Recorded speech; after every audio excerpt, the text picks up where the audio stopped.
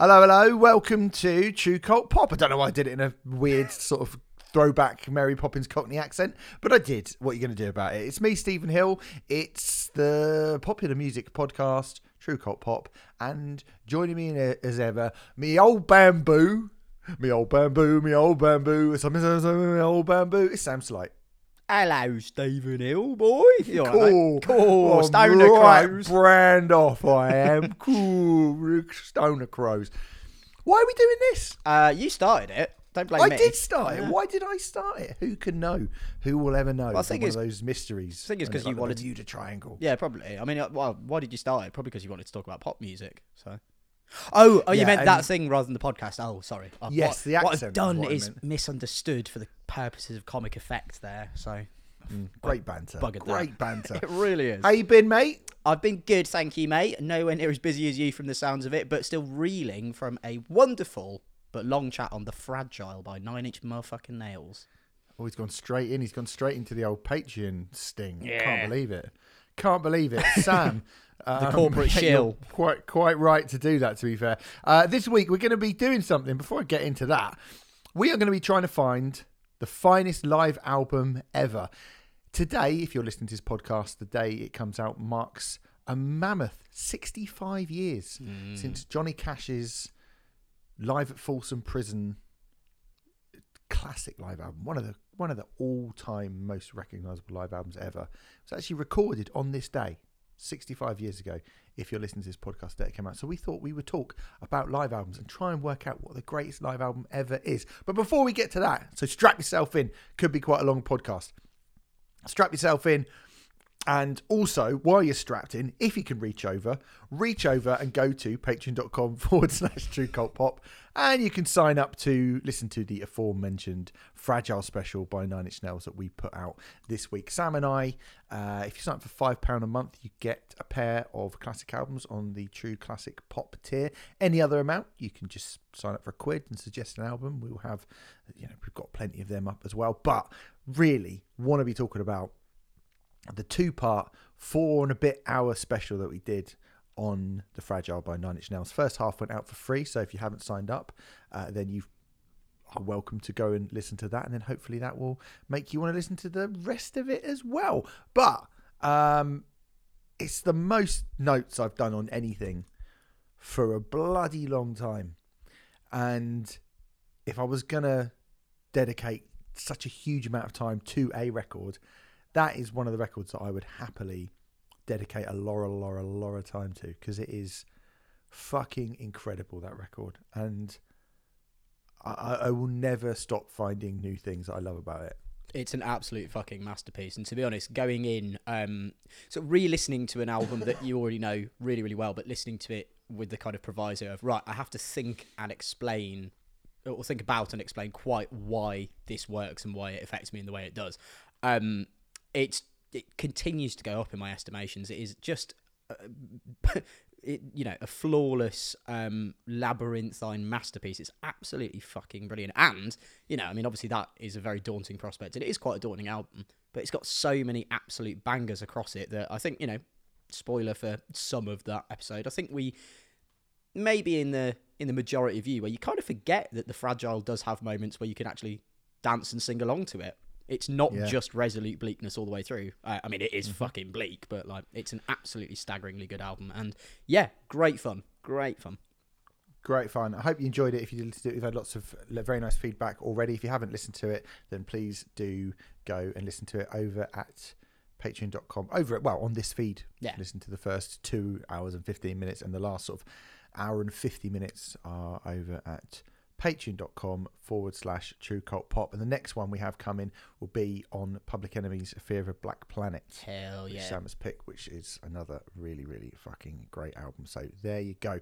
Before we get into anything else, we should talk about a couple of little songs that we have been playing throughout the last week that have got stuck in our heads. I'm going to kick it off, I think, with Hard Times by Paramore. Now, Paramore are touring this year. They're going to be coming over to the UK for the first time in a little while with Block Party as a support band. Oh, lovely. I'm pretty fucking keen to see that show, to be honest, because I was, when Paramore came out, and they were sort of painted as a pop punk band, I was just like, I'm not going to like this band. I'm just not going to like them, really. And for years and years and years, I didn't really have an opinion on Paramore. I just didn't really pay that much attention to them. And I think maybe it's because they've changed quite a lot. Maybe my tastes have changed a little bit over the years. And I think Hayley Williams' dual solo albums that came out in the last couple of years are both great and made me go, I should listen to Paramore a bit more. I really, really, can I shock you? I really like Paramore, right? I think Paramore now are really, really great.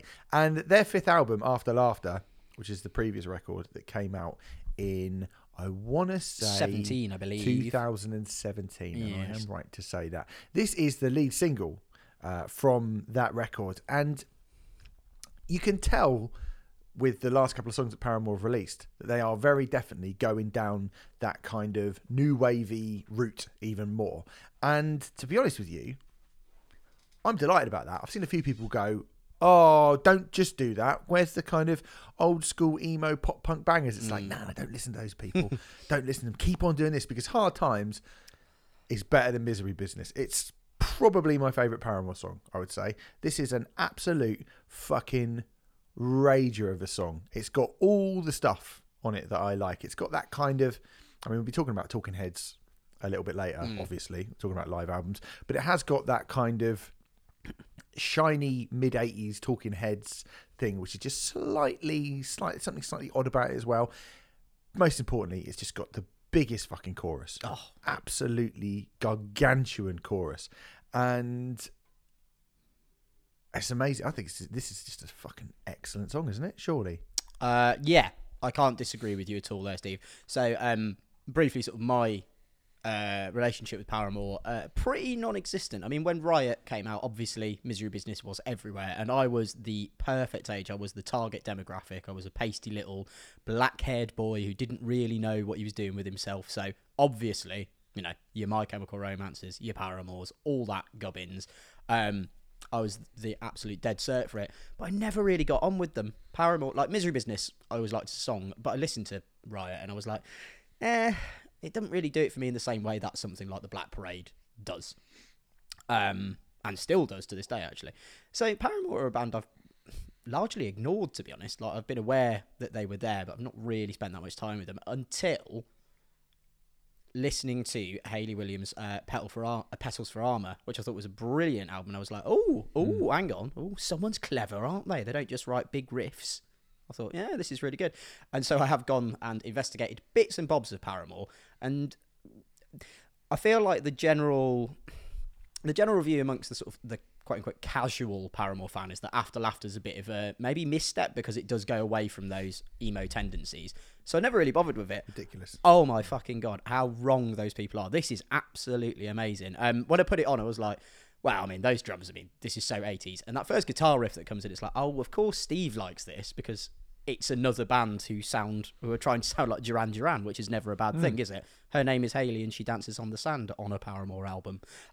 Yeah, man, it's fucking brilliant. It's so joyous. As you say, that chorus, fucking massive. And the little coda to the end of it, and I'm gonna get to rock bottom. It's so Yeah, good. it's great. So good. Really, really good. Yeah, I feel like a dolt for not paying more attention to Paramore, especially in their later years. So I'm very, very excited for their new album, which I believe is out early February. It's only a few weeks away, isn't it? Yeah. Yeah, we're going to try and get that so we can review it, I reckon, because, yeah, I'm pretty excited to see what they do. And I think the two singles that they've released from the new record are really, really good. They're both really, really good. And I think if you go back one, I remember, again, when I was on Team Rock Radio, Ain't It Fun came out from the self-titled Paramore album. And I was like, oh, do we have to play Paramore? And then I was like, I mean, this is a really good song. Yeah. It felt really poppy in comparison with a lot of the stuff that we were playing on the radio at the time on that station. But undoubtedly, by the sort of fifth, sixth day of hearing it kind of every single morning, I was like, this is a wicked song. And this is probably even poppier Hard Times. It's full-blown pop. I like it. I like it a lot, Sam. What can I say? I like it a lot. I think I'm going to try and get down to one of those Paramore shows. Just go to one of the songs. Go to one of the songs. and this would be the song. Yes, obviously. What I would go to. Yeah, clearly. Stephen Hill continues his descent into Patrick Bateman. It's great.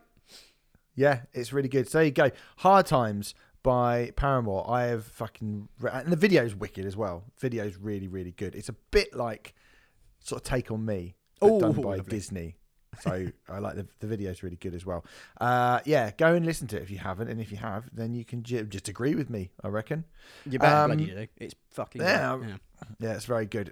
Sam, you picked Nudge It by Sleaford Mods. Yeah, so speaking of bands that I've not really got on with, I mean, I'd be curious to see what your kind of relationship with Sleaford Mods is. They're a band who I think on paper should represent something that I really, really enjoy, which is that kind of quite sparse electronic, socially conscious and quite biting, almost spoken word post-punky type thing. They're a weird amalgam of a lot of things that I like.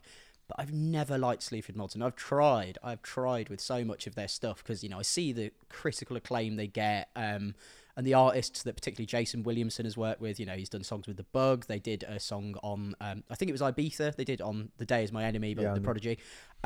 So they were on that last Left Field album before. I've forgotten what it was called now, but we reviewed Left Field last week, and the one before that, they were on that as well. Okay, the one I have not yet, I am yet to hear then, because I've listened to the first two at this point. But yeah, everything about Sleaford Mods should be an absolute slam dunk for me, and I just don't like them. I really, really respect and admire them, but I don't like them apart from this song. I think this is far and away my favourite Sleaford Mods song, because it is just an absolute rager, and I think the kind of understated performance that you get from Jason Williamson on it, that drawling, sneering, but coming from a kind of, I don't know, quite righteously indignant place, it just sounds amazing. It's so hooky that you're just a mind that's praying and saying so dull. It's brilliant. The way he kind of drifts into the lines, particularly the finale, where he's joined by Amy Taylor from Amyl and the Sniffers, with the stood outside an high rise, trying to act like a gangster.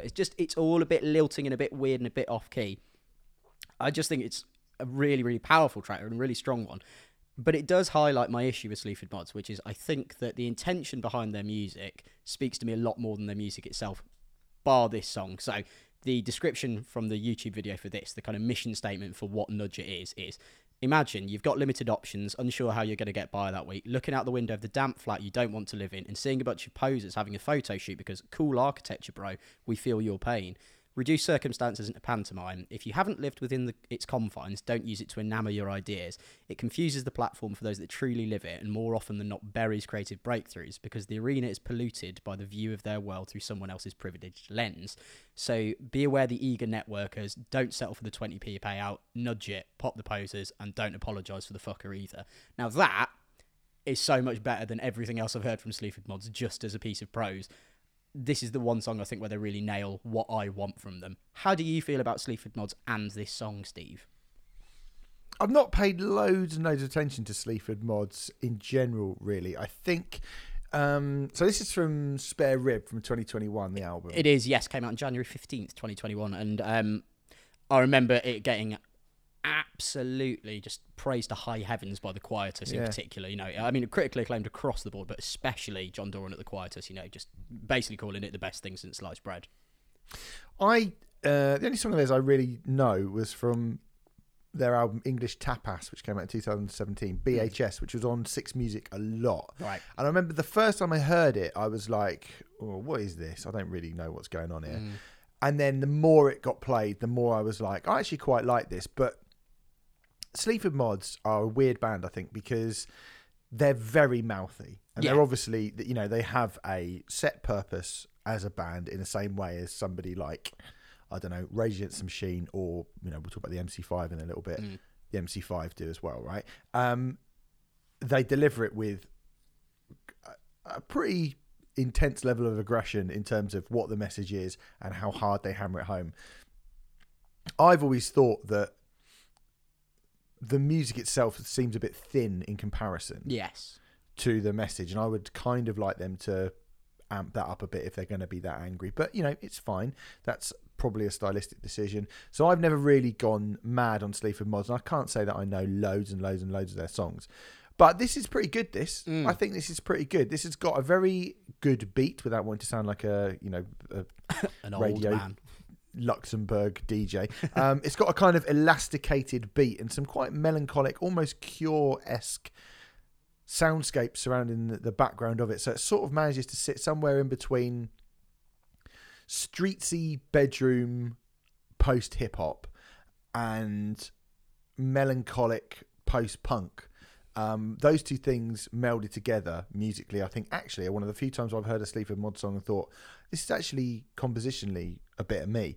And then you get your man Jason Williamson over the top, and he has always been a bit like, I think he's got divisive ideas and a divisive personality. He's got quite a divisive voice to go alongside it as well. I think people are either going to fucking hate his voice or they're going to love it.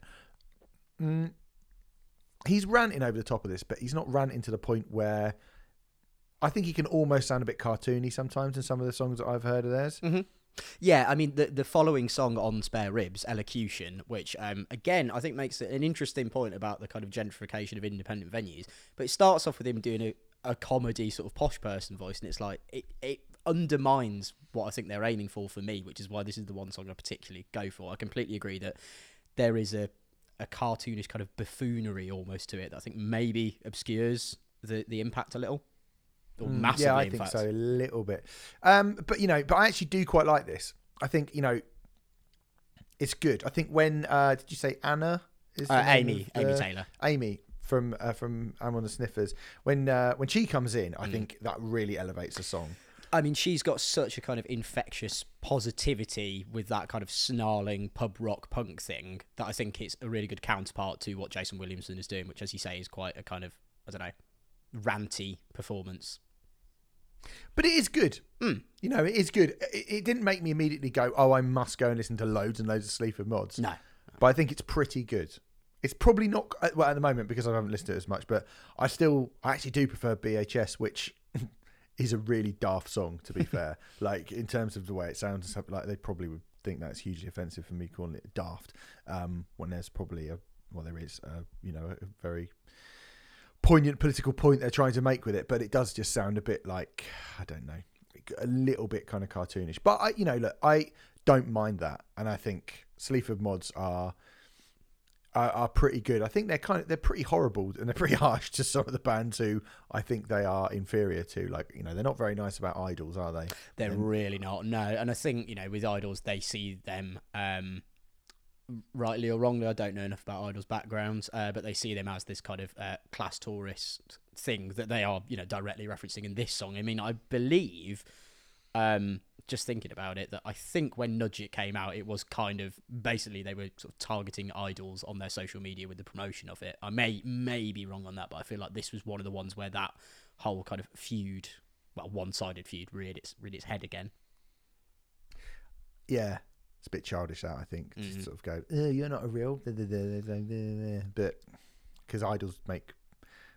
Excellent music. Mods. I think excellent music, they just do. But yeah, this is pretty good. Nudge It by Sleaford Mods. Pretty good, I would say.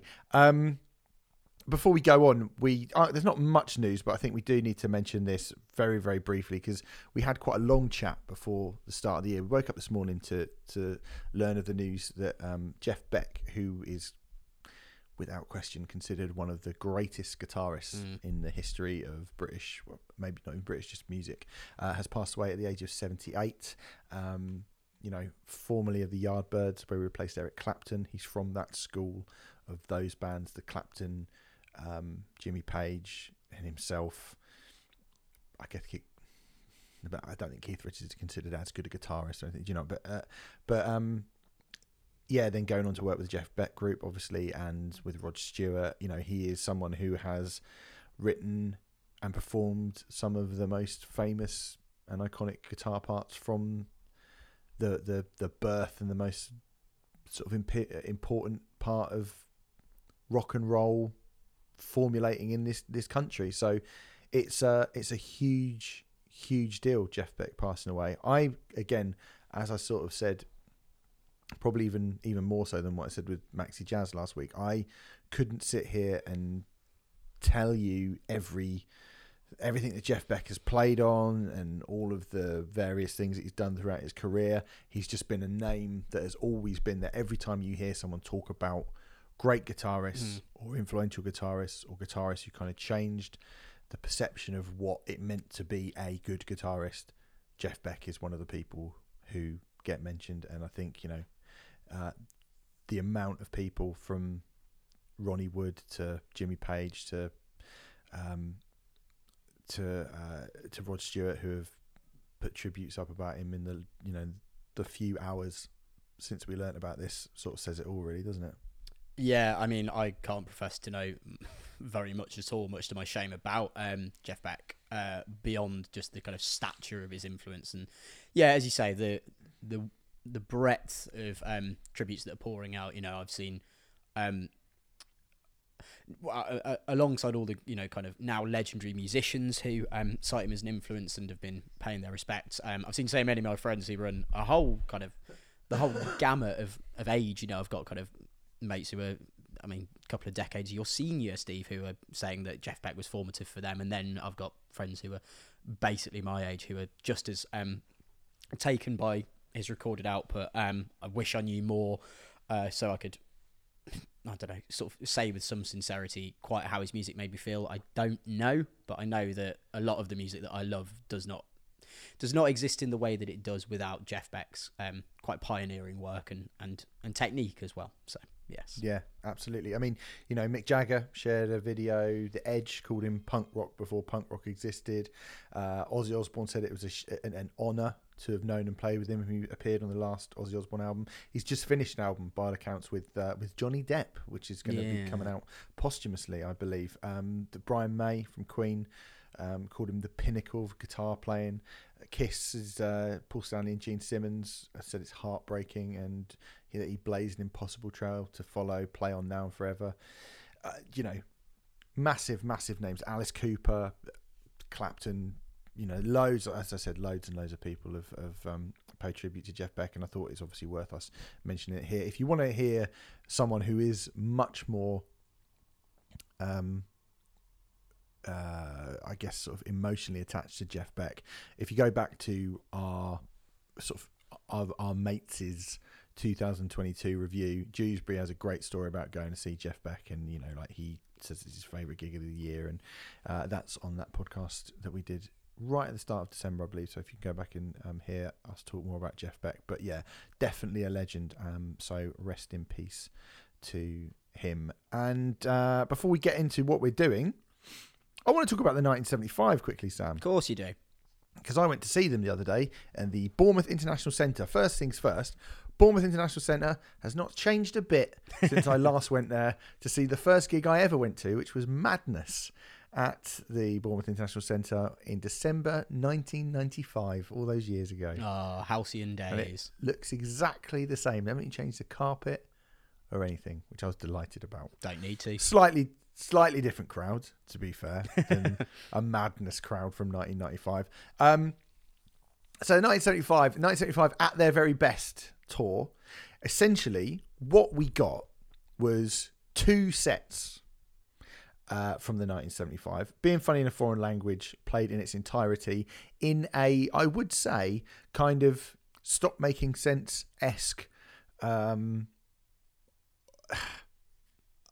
guess, kind of theatrical art installation project. Ooh, that sounds interesting.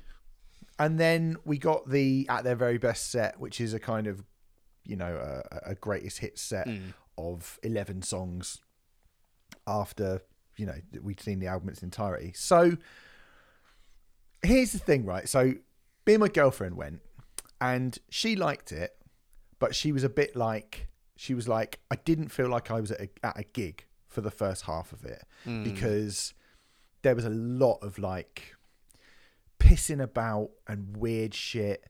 And like I say, it's this kind of conceptual idea that we are watching the 1975 in Matty Healy's flat. So you might have seen some of the bits and bobs where they are set up in a flat, and one by one they come in, they turn the lights on of the flat, and they walk in, and it's sort of meant to be like, oh, you're not watching a gig, you're just watching us sort of at home on our own.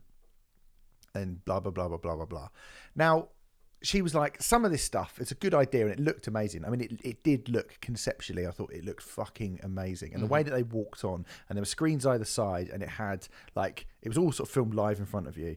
And when each member walked in and walked up to it would have on the screen like starring, the 1975 at their very best starring, you know, and it'd have the name of each band member coming up. And I thought that was really cool. The way they kind of started up, and each one sort of picked up an instrument bit by bit and started tinkering on it. And then they went into, and Matty Healy was lying on his sofa asleep, and then he just sort of sat up, and you're like, oh, he's there the whole time, he's been there. And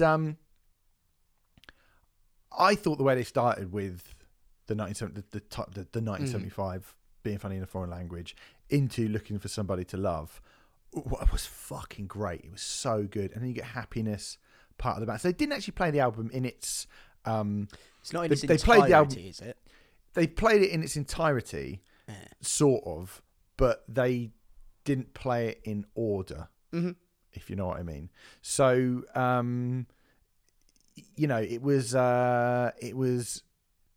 you did, which I thought was good, right? Because the thing is that, you know, I was saying, because my girlfriend was like, oh, it's a little bit pretentious, some of it, wasn't it? And I was like, well, I think, you know, she's like a little bit indulgent. And I was like, well, I think if you were playing an album, which let's not forget, that album's only been out 3 months, 2.5 months. Yeah, it was like that. It came out in October. Was it not September? It was when we had Merkage Dave on, wasn't it? But it's not been out long, regardless. So yeah, It's, oh no, I suppose it would have been October. Yes, sorry, it's I'm October. Definitely getting my dates mixed up. Yeah, it's really not been out. So it's only been out a couple. It's only been out a couple of months. It feels like it's been out longer than that. Maybe because I've listened to it loads and loads and loads and loads. But it feels like it's been out longer than that. And I think if you are going right, we're going out on tour. We're going to play our brand new album in its entirety at the start. That already is a fairly kind of pretentious, not pretentious, but like that's a fairly kind of sort of self-absorbed thing to do. Bands who do that, like I remember seeing Will Haven doing their new album Voix, whatever it's called, when it came out in 2012, and they just, you know, it only been out a few months, and they played it in full, and they just walked out and played it in full in its entirety, and then went, oh, and here's 3 songs from WHVN and 1 from El Diablo at the end, and you're like, this is good, but you're letting a lot of fucking songs go. Do you know what I mean? And so I think you're already sort of like, you know, when Iron Maiden played A Matter of Life and Death in full just after it came out, yeah, and it's like, nah, and they're saying that like they might be playing this new one in full. Like I think they might have flip-flopped on that. I don't know, but they were saying, we might go for some smaller venues and give the real fans Senjutsu in full. It's like, no, you just wouldn't sell out big venues if you're doing that, would you? So, but yeah, it broadly, I think it is a very indulgent thing to do. Yeah, like you say, especially if the album's only been out 2 and a bit months, like. But yeah, I think it's a weird thing to do. So I think the 1975 going, well, we're going to do that. They're already doing something which you go, well, that's a little bit kind of self-absorbed. But if you are going to do that, you might as well go the fucking whole hog and do something a bit weird with it, which is what they did. Now, before they played All I Need to Hear, Matty Healy went, you know, is this real? You know, it's funny, isn't it? Because are we playing this live, or are we playing anything? You know, if we've set this up like it's our real lives, are we just acting at being our real lives, or is it our real lives? How good are we as actors? And they started playing the song, and then he went, oh, hold on, stop. I've messed up. And then all these kind of crew members came out and reset, and they got like the megaphone, like, okay, reset from that, and they kind of took the clipper and stuff like it was a film. Yeah. And some people going, oh my god, they fucked up. And I was like, no, this is part of it. Yeah. This is part of it. And the thing is that all that stuff was cool. You know, he gets up on the roof. He, you know, sits on, you've probably seen him like smoking and putting his hands down his trousers on the sofa, and people were sort of like, and the shit where he's eating raw meat. He didn't eat raw meat. He was doing the press ups, and he jumped through the telly at the end as well. And you've probably seen in the news him doing all that stuff. Oh yeah, the raw meat. And it's like, that's actually that's supposed to mean something, right? Now, I don't really know what it means. And it meant that the sort of the flow of the show was quite stop-starty, and it didn't become like a kind of dance party until they went off and came back on again. I just want to be clear, I don't think the 1975 need to do that. They don't need to do that. It's interesting that if you are going to play your brand new album in full, that you choose to do something like that, and you choose to go, right, this is the new album, and it's a conceptual idea of that album brought to life. I think that sort of helps. If they'd have just done that and come back on and gone, hey, here's 3 more songs as an encore and then gone again, I would have been like, yeah, I think I probably would have liked some sort of greatest hit set. But they didn't. So when they came back out, they stripped the stage. They came all out in suits, and they just played, like I said, they played an 11 set. I played 13 songs in the first set, so they did play a couple of other songs in amongst the material from Being Funny in a Foreign Language. But then they played like a kind of 11-song greatest hits set, and it was completely different. Suddenly everyone was jumping up and down, and it just felt like a rock show. So they did get to have their cake and eat it. Now, I don't think they need to do the first stuff. They don't need to, because those songs on that album is really, really strong. And if you just wanted to go to a gig, I think my girlfriend was like, I'm stood up, I'm wearing heels, I'm feeling a bit like, come on, play a fucking song that's going to make people. And then she was like, and then they came out, and it was like, and the first song they played on the second half of the set, they came out and did If You're Too Shy, Let Me Know, which obviously was the absolute highlight of the night for me. I think that might be the best pop song since Like a Prayer by Madonna, right? It is fucking amazing, that song. And the live version of it was brilliant. Seeing that sax solo done live, it was great, because the guy playing the sax was outside, and then Matt Healy went up to the door, opened the door, and he came running in. He went, but it was wicked. It was wicked. And looking through that second set, If You're Too Shy, two time, It's Not Living If It's Not With You, Change Your Heart, Robbers, Somebody Else, I Always Want to Die Sometimes, Love It If We Made It was fucking brilliant. And that's the one time where Matt Healy went from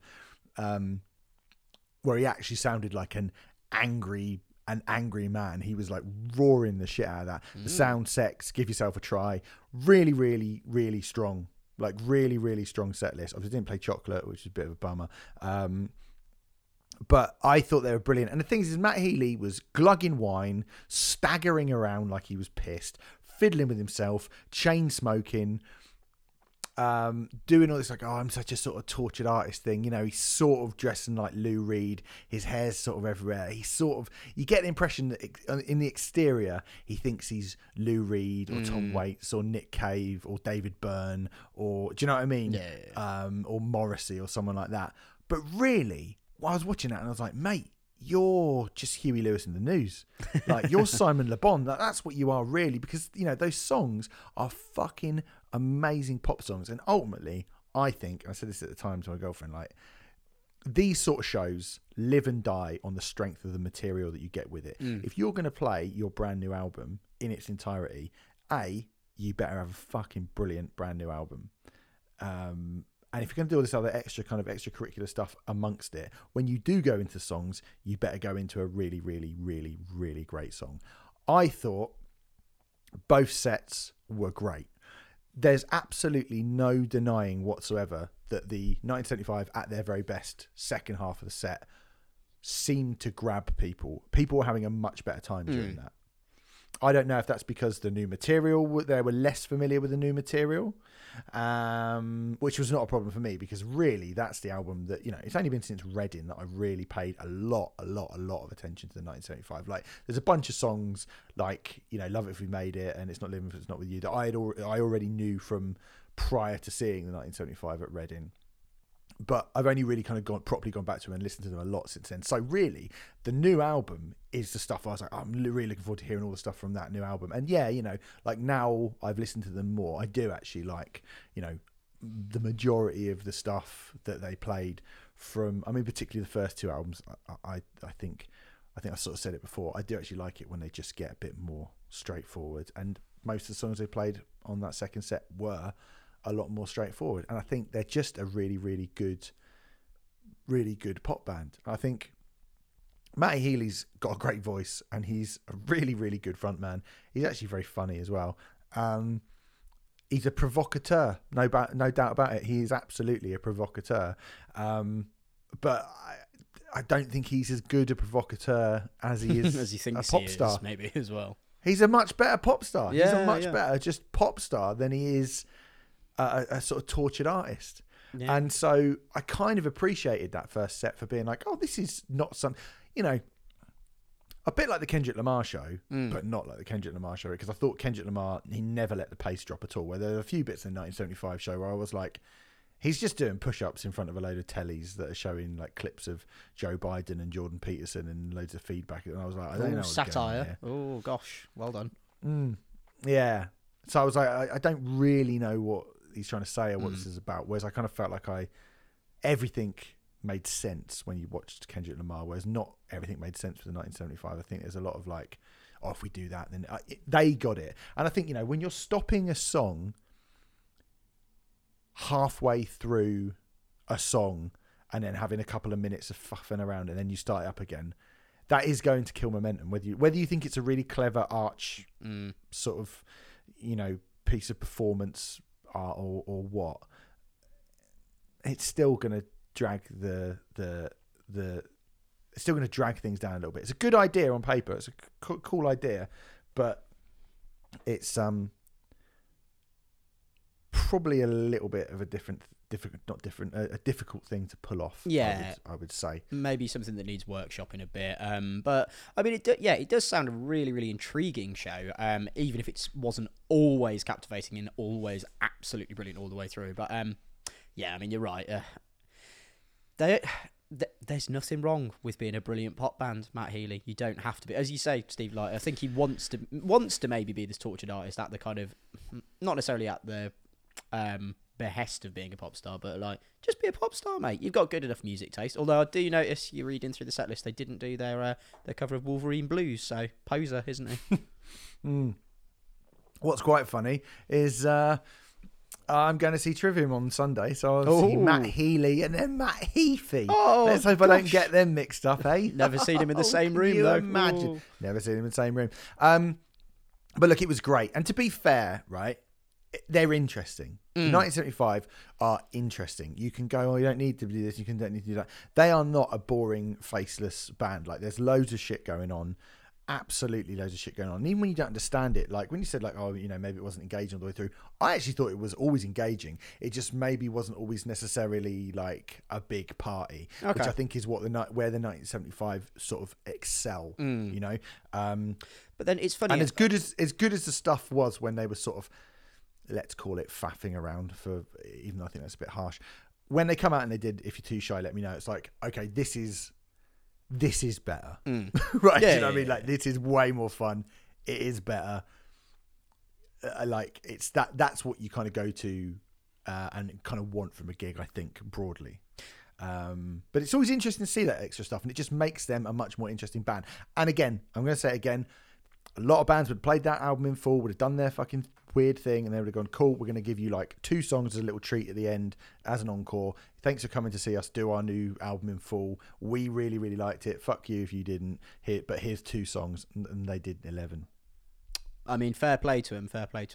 I mean, that's great. Yeah, having the balance of the kind of the artistry they want to express, and then almost the kind of concession of just like, here are some fucking bangers for you to all just absolutely lose your minds to. That's great. But actually, it's funny that we should be talking about this today, because today, like, obviously we don't do like album announcement news or anything, but I think there's a point of comparison here where Ed Shikari have just announced their new album. That's not the important bit, but they are doing, rather than a kind of straight UK tour, they're doing a kind of abridged residency kind of thing where they're just playing 5 cities, 5 venues over 3 months, and they're just playing each of them once, but it's basically like exactly a month apart over 3 months to try and do something different. And I thought Rao's comments there probably chime with what Matt Healy is thinking, which is like, anyone can go out and do a show these days, and I think with the amount you have to spend to go to them, you kind of expect something a bit, well, not even expect, but you kind of need something a bit more to be getting people out the house at times. So I think, you know, I could see why they're experimenting with this stuff, and I'd be very interested to see how they take it further. And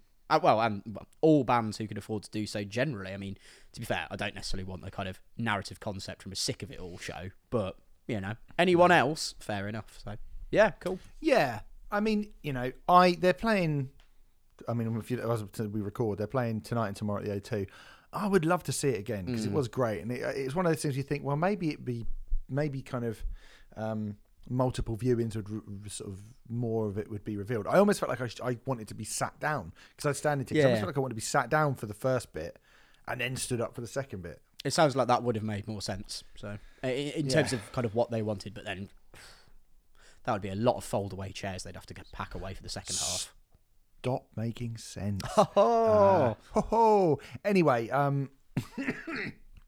excuse me. They were good. They were really great. I thought it was really, really great. Overall, really, really great. Just the songs themselves, fucking great. I really like the 1975 now. I'm a fan. So like you say, let's get on to the crux of it. This is going to be quite a long podcast, I reckon, so let's get going now. This is the day. Today, this show was released, is the anniversary of the recording of the classic live album, Johnny Cash at Folsom Prison. So we decided to try and get to the bottom of what is the finest live album of all time, and we're going to be doing that in tournament format. Firstly, before we get into the first round, Sam, what in your mind makes a great live album, would you say?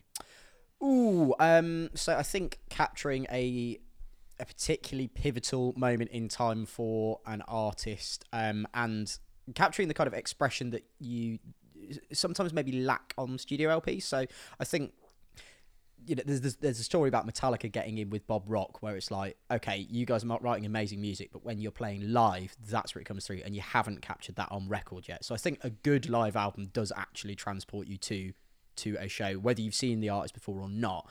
I also think being able to kind of hear and feel the performance, which is something we'll get into, well, certainly in a lot of these kind of these matchups and stuff like that, being able to hear the passion with which the performance is playing, and even the way they kind of feed off the audience, that whether you can hear them or not. So that's really important.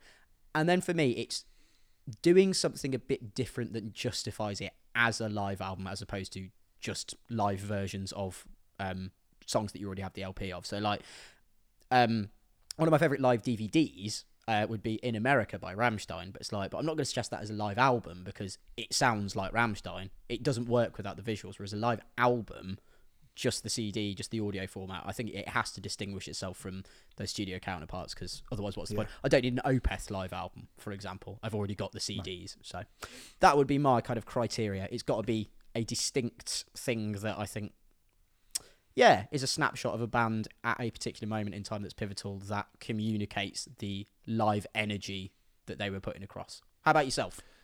Perfectly put. I mean, yes, I think the one-off event of it, we did try and pick all albums that took place during one gig, although that proved to be quite impossible because the reception that so many albums that are considered classic live albums are recorded over multiple nights, but usually on one tour. Like you say, you want to get the band at the peak of their powers or an important moment in their career. I think the set list makes a huge difference as well. Yeah. I think there are ones that we might talk about where we go, it's actually quite a lot lacking from the set list from now what we know about this band. I think you kind of want as close to the very, very best set list as you can get. I think, the sound, the feel, the atmosphere of the record, depending on what kind of band you are you capturing, like I say, the 1975, doing that record live? I'd be interested to see how that would work as a live album. I'm not really sure that it would. I feel like in comparison with that would mean to be a DVD, I think, from what you were saying about that side of being funny in foreign language. Sorry, go on.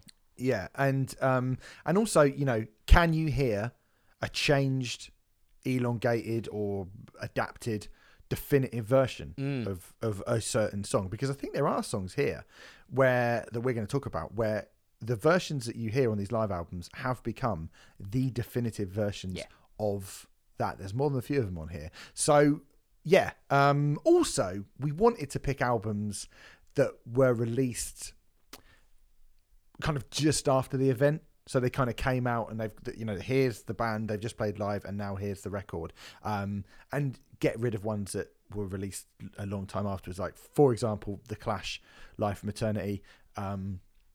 We didn't put that in. Oasis live at Nebworth, legendary gig, was only commercially available a few years ago. But it got knocked out in the first round anyway, so. Yeah, well, I'm not having it. we didn't actually stick to that rule, to be honest, because there are a few that were just undeniable. So we've got 30 live albums that are from your suggestions, from the broader sense of what is considered a true classic live album.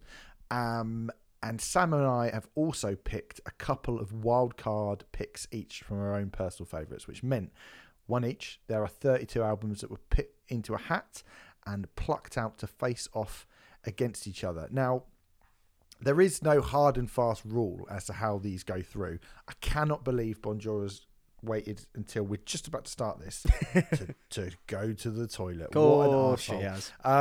There's no hard and fast rule as to how these go through. If we agree and it's clear, then it's clear. If you, who have voted over our Twitter over the last 24 hours, we put all of the ties up on Twitter for the first round. If you have massively voted in favour of an album that Sam and I are in disagreement about, we might just bow to popular opinion. Or we might pull rank and say, you know what, actually, You're sorry, wrong. guys, you got that wrong. But we will be as fair and measured as we possibly can be.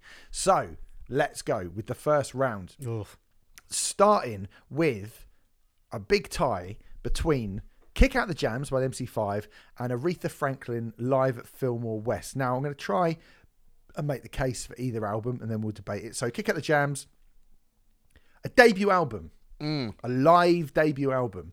Kick Out the Jams, motherfuckers. This is a classic in many, many ways. It's the first ever MC5 release, recorded across 2 nights in Detroit in 1968 and released in 1969. Hugely, hugely influential. I mean, I think that song, Kick Out the Jams, the title track, is the song that they are most well known for. Mm-hmm. And this version of it is still, I would say, like the very, very best version that anyone's ever done of it. I include your Monster Magnets and Rage Against the Machines and Entombs and whoever else in there. This is a fucking great record, and I think kind of rightly considered the definitive MC5 album, full stop. I would agree. I mean, it doesn't immediately kick off with it. I mean, I was listening to the original version, which does start with Ramblin' Rose, but when you get Kick Out the Jams, motherfuckers, I mean, you could tell whether you were at that gig or putting that LP on for the first time as it was released. I mean, it's like, well, that's baked into music history now, isn't it? That is a definitive statement that will stand the test of time. It is hard to deny the electricity that just absolutely courses through every single moment of this album. It is staggeringly brilliant, and it shows a band at the bleeding edge of confrontational rock music, defining it, the confrontational rock music. Proto-punk. Yeah. Do you know what I mean? Punk before punk. This is 1968, even before the Stooges, right? Like, and like that kind of proto-punk feel of it is so great, and it's got songs in it like Come Together, Motor City is Burning, with that intro of This Is the High Society, and you can just hear like the chaos before the song even kicks in. Yeah. Like it's fucking amazing, this record. It's amazing. It really is, and Rob Tyner's vocals are just spellbindingly ferocious. It is absolutely amazing. The idea that this was 1968, it's like, fuck me, I didn't realise people got that angry back then. I thought it was the time of free love, but it's a corker. It is a corker, and it is going to be taking on Aretha Franklin live at Fillmore West, a 1971 album, a recording of the Queen of Soul show at the Fillmore West in San Francisco over a 3-night period in 1971. I think that this record is amazing. I love Aretha Franklin, but I will say this, right?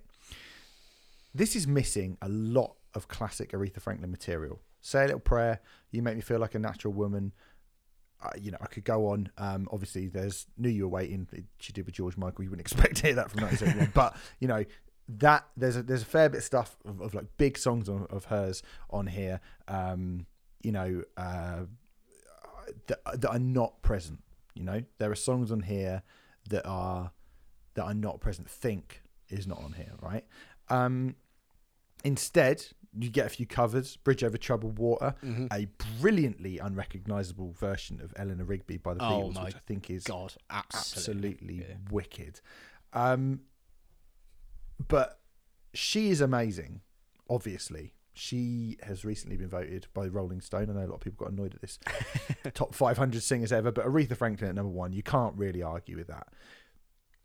Love that version of Love the One You're With is amazing. You got Ray Charles coming out for the reprise of Spirit in the Dark as a document of like this incredible singer. Over 10 tracks. It's pretty hard to argue that this isn't worthy of being in this 32.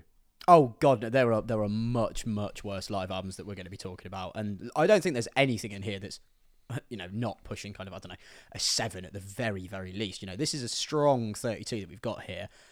I mean, it's Aretha in it, mate. The thing for me, so talking about kind of hearing the sometimes I think with live albums, is about the energy that you can feel kind of coursing kind of inaudibly between the audience and the performer. I mean, here, when Respect starts, you can hear her beaming out those words. Like, it's just so radiantly joyous. It's so infectiously fun. As you say, the Queen of Soul, more than earning that title here. Yeah, there is some stuff missing. Maybe there's a little bit too much emphasis on covers, but then I guess that was, that was the kind of done thing in the era, and certainly in the genre in which Aretha kind of made her name. But when you've got a cover that's a staggeringly brilliant a reinterpretation as Eleanor Rigby on here, I mean, I'm take that, Godhead. Yeah. fucking Godhead. It's very hard to argue against. We are starting with a really fucking tough draw, I think. Yeah, it's really tough because I would say, who am I more of a fan of in general? Because she was one of my mum's favourites, Aretha Franklin. I am more of a fan of Aretha Franklin overall than I am the MC5. There's loads of Aretha Franklin albums and loads of Aretha Franklin songs and compilations that you could get. This is just one of many great ones. Kick Out the Jams is the essential MC5 thing. On Twitter, we had the vote, 201 votes. This is how tight it was. 50.7% of people voted for MC5. So 49.3. That is that's closer than Brexit. Yes, absolutely. That is, and more important than Brexit. I think. And way more important. Yeah. So the MC5 just nudged it, and I think I would agree with our listeners and our people that got involved in that. I would agree that as much as I love Aretha Franklin, I think the MC5, because of how definitive it is to them and definitive it is to that particular genre of music, I would just by the thinnest of margins go for the MC5 on this one. I found this really difficult to choose between. I think I do prefer the unbridled joy we get from Aretha's performance over MC5's snarl, but I can't not Kick Out the Jams for this one. So yeah, full house on that one, I reckon. Yeah, okay, so MC5's Kick Out the Jams go through to the quarterfinals, and for the next round, this should be a little bit more cut and dried, I would say. This is the easiest one. We have S&M by Metallica versus Bullet in a Bible by Green Day. So Metallica S&M. Metallica with Michael Kamen and the San Francisco Symphony Orchestra way back in 1999. This is an event. This is a unique one-off, over 2 nights and then another 2, 30 years later, 20 years later. But it's an event of Metallica doing something completely unlike anything they had done before. Basically in a period where they had, I still would say they had no bad material to kind of muddy the water at all. They could have gone for a few things from Reload, and not everything on Load is absolutely amazing, but they steered clear of all that stuff. Yeah. It's got the definitive version of one of probably Metallica's best song of the 90s, maybe one of their best ever songs ever, The Outlaw Torn. That is the definitive version of that. Yeah. You've got 2 very good new songs, Minus Human and No Leaf Clover. I wouldn't say Minus Human's very good, but we'll get to that, I think, when we're okay. Well, the fact they still bring out No Leaf Clover is fucking brilliant. Sometimes live anyway. And more importantly of all, you got Jason Newsted's backing vocals. Fucking brilliant. Yes, mate. So this feels like a very difficult record to beat. It really does. This is one of the first. I think this is my first experience of Metallica. Was this album? So back in the late 90s to early 90s, when DVD players were becoming commercially available, my mum was she was friends with a bloke who worked in a hi-fi shop. So occasionally he'd bring around sort of like extra speakers and a DVD player and be like, "Oh, plug that into telly. Let's do this." And he brought round a copy of S&M, and I remember the Call of Cthulhu coming in and being like, "Holy fucking shit." And that was the first time I'd heard that song, so I hadn't even heard the original. For me, there are a lot of definitive versions on here. It is particularly the Load stuff, I would say. I mean, Hero of the Day sounds monstrous when they get to the distorted sort of breakdown bit towards the end. Not really a breakdown, but you know what I mean. Call of Cthulhu, I can never not hear it without the San Francisco Symphony Orchestra, even if I'm listening to Ride the Lightning. I think the way it transitions and builds into Master of Puppets, those soaring strings with the da da da da, it's, oh my god, makes me want to punch my head through a skyscraper. But as you say, Good. I mean, the definitive version of the Outlaw Torn. I said to you when we were sort of picking the albums for this is one. Obviously, this had to go in. Obviously, it did. The S&M version of the Outlaw Torn, as we stand here today, is my favourite Metallica song, bar none. I think it's absolutely amazing. I do think the album there are some songs on here that obviously they had to include that I don't think work brilliantly as a collaboration between the two parties. I don't think of Wolf and Man, much as I love it, I don't think it really benefits from the two of them working together. Got any wolves out there? Oh, yeah, Sorry. don't need that. Don't need that. I never really got on with Minus Human. I think it's interesting more than it is good. No Leaf Clover is brilliant. To be honest, it's most of the sort of the shorter, maybe some of the faster songs as well. I don't think work with the addition of the orchestra. Sad but True doesn't really change. When you get to the fast bit at the end, I feel like the trumpets over there diddly diddly diddly diddly before you get back to or after the first solo, it kind of obscures it a bit. And I actually dislike this version of Battery, and for a long time, Battery is my favourite Metallica song. So it's not perfect. I was going to say Battery is a bit of a weird one. Yeah, it's a weird one. It's a weird one to end on. Like, it's weird that that's the final song of the night. I mean, at least it wasn't Enter Sandman. But I guess that they've made up for that for the rest of time, haven't they? Ending with Enter Sandman. Pretty much like most of this, I would say. I would say most of this. I actually, Bleeding Me as well. Fucking amazing. The Master of Puppets after. I think as well the big sing along to Memory Remains. Yeah, always brilliant. Probably better than the recorded version. But let's make the case for... Before we go... You can talk about some more, right? I was going to say... Like me, he loves it. Before we go, we've got to say, it's James Hetfield's best vocal performance as well, isn't it? S&M. It is. It's pretty good, yeah. It's pretty good. It is his I'm not best willing to nail my colours to that particular mask, but fine. Fine. But let's make the case for Green Day's Bullet in the Bible, in a Bible, right? Because a lot of people suggested this. I mean, it hadn't even really occurred to me. I think I have listened to this once before, but it's Green Day at their commercial peak at the Milton Keynes Bowl on the American Idiot Tour, released in 2005. This is, speaking sort of without my own prejudices getting in the way, this is a pretty good time to be going to watch Green Day, right? This is Green Day when they're as big as they ever might be. And this would be the time where you'd want to see them. This would be the time where they haven't, if we're saying American Idiot is a classic album, I don't think it is, but they've gone rapidly downhill since American Idiot. And there's nothing from those last few albums, I say few, let's call it 5. Last 5 albums that you'd want to 6. Even. It's more than 5. Last 6, the last 6 Green Day albums. You don't really want or need anything from that, so that doesn't exist. Good, but even with all that material to pull from, 2 songs from Dookie, 1 song from Insomniac, loads of woo woo woos, and the screaming does get a little bit much after a while. I have to say, there are points on this. Longview, Brain Stew, Hitching a Ride is good. The opening of American Idiot, even though it's about a minute longer than it really needs to be. Green Day are a great live band, or they were, particularly back in those days. They were a great, great live band. They've always been considered a great, great, great live band. I don't love this because I don't like enough of the songs. quite how Jesus of Suburbia is 9 minutes and 23 seconds long.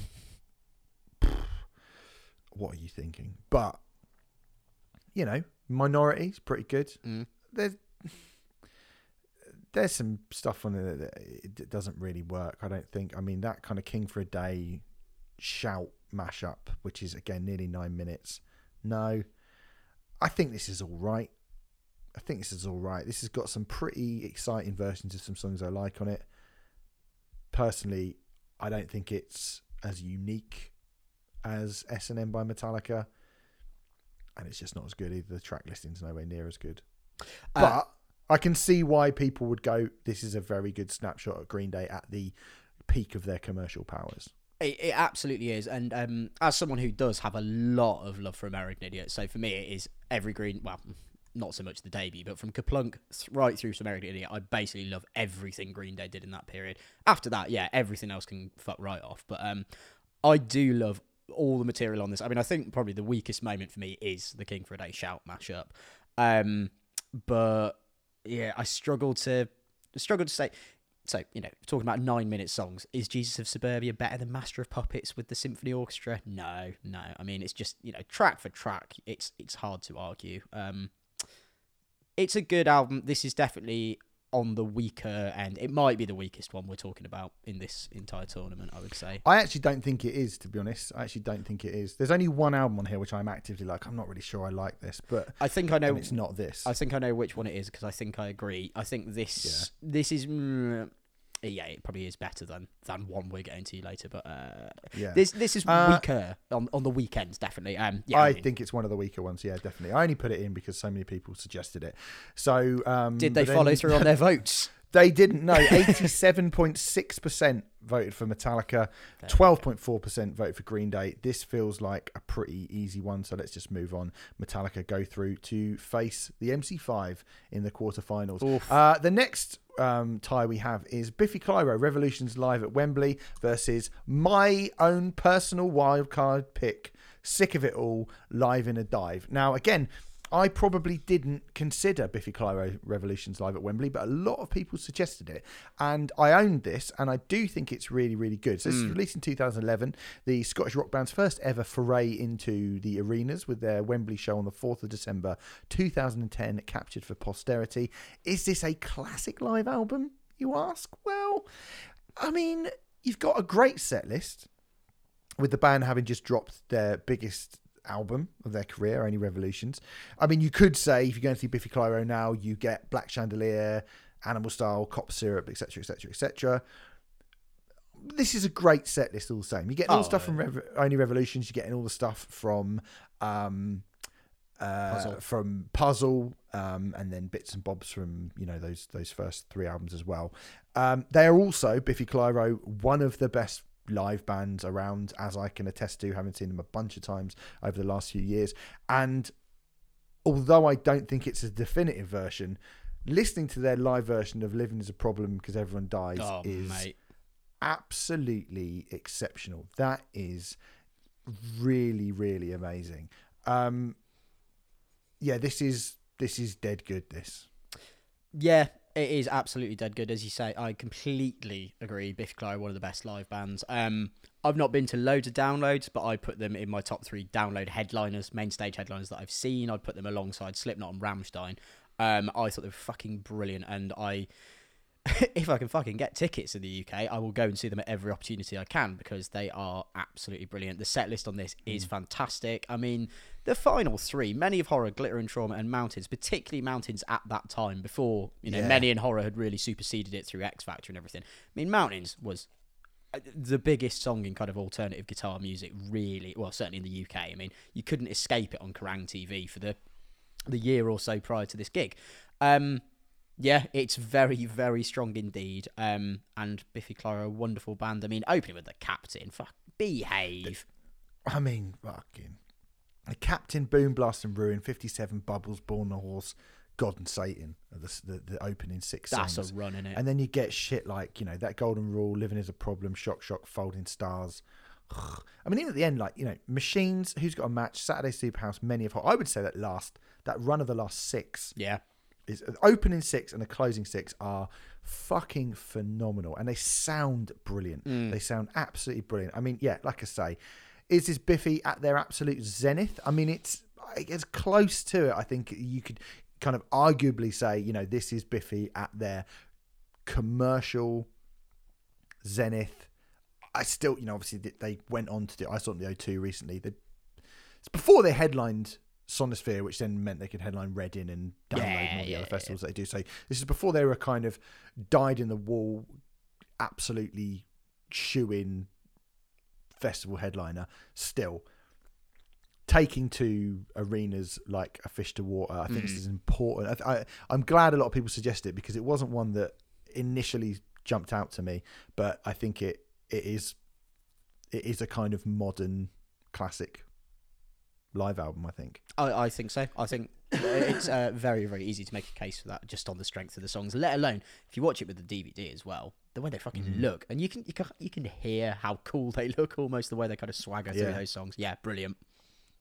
But it's coming up against my pick, Live in a Dive by Sick of It All. I love this album. It is one of the greatest hardcore bands, probably for my money, the definitive classic sounding New York hardcore band at their absolute peak. Released in 2002 as part of the Fat Wreck series of live albums of the same name. There's a bunch of Live in a Dives. I think NoFX did one, Alkaline Trio did one, a few other people did a few others as well. This is amazing.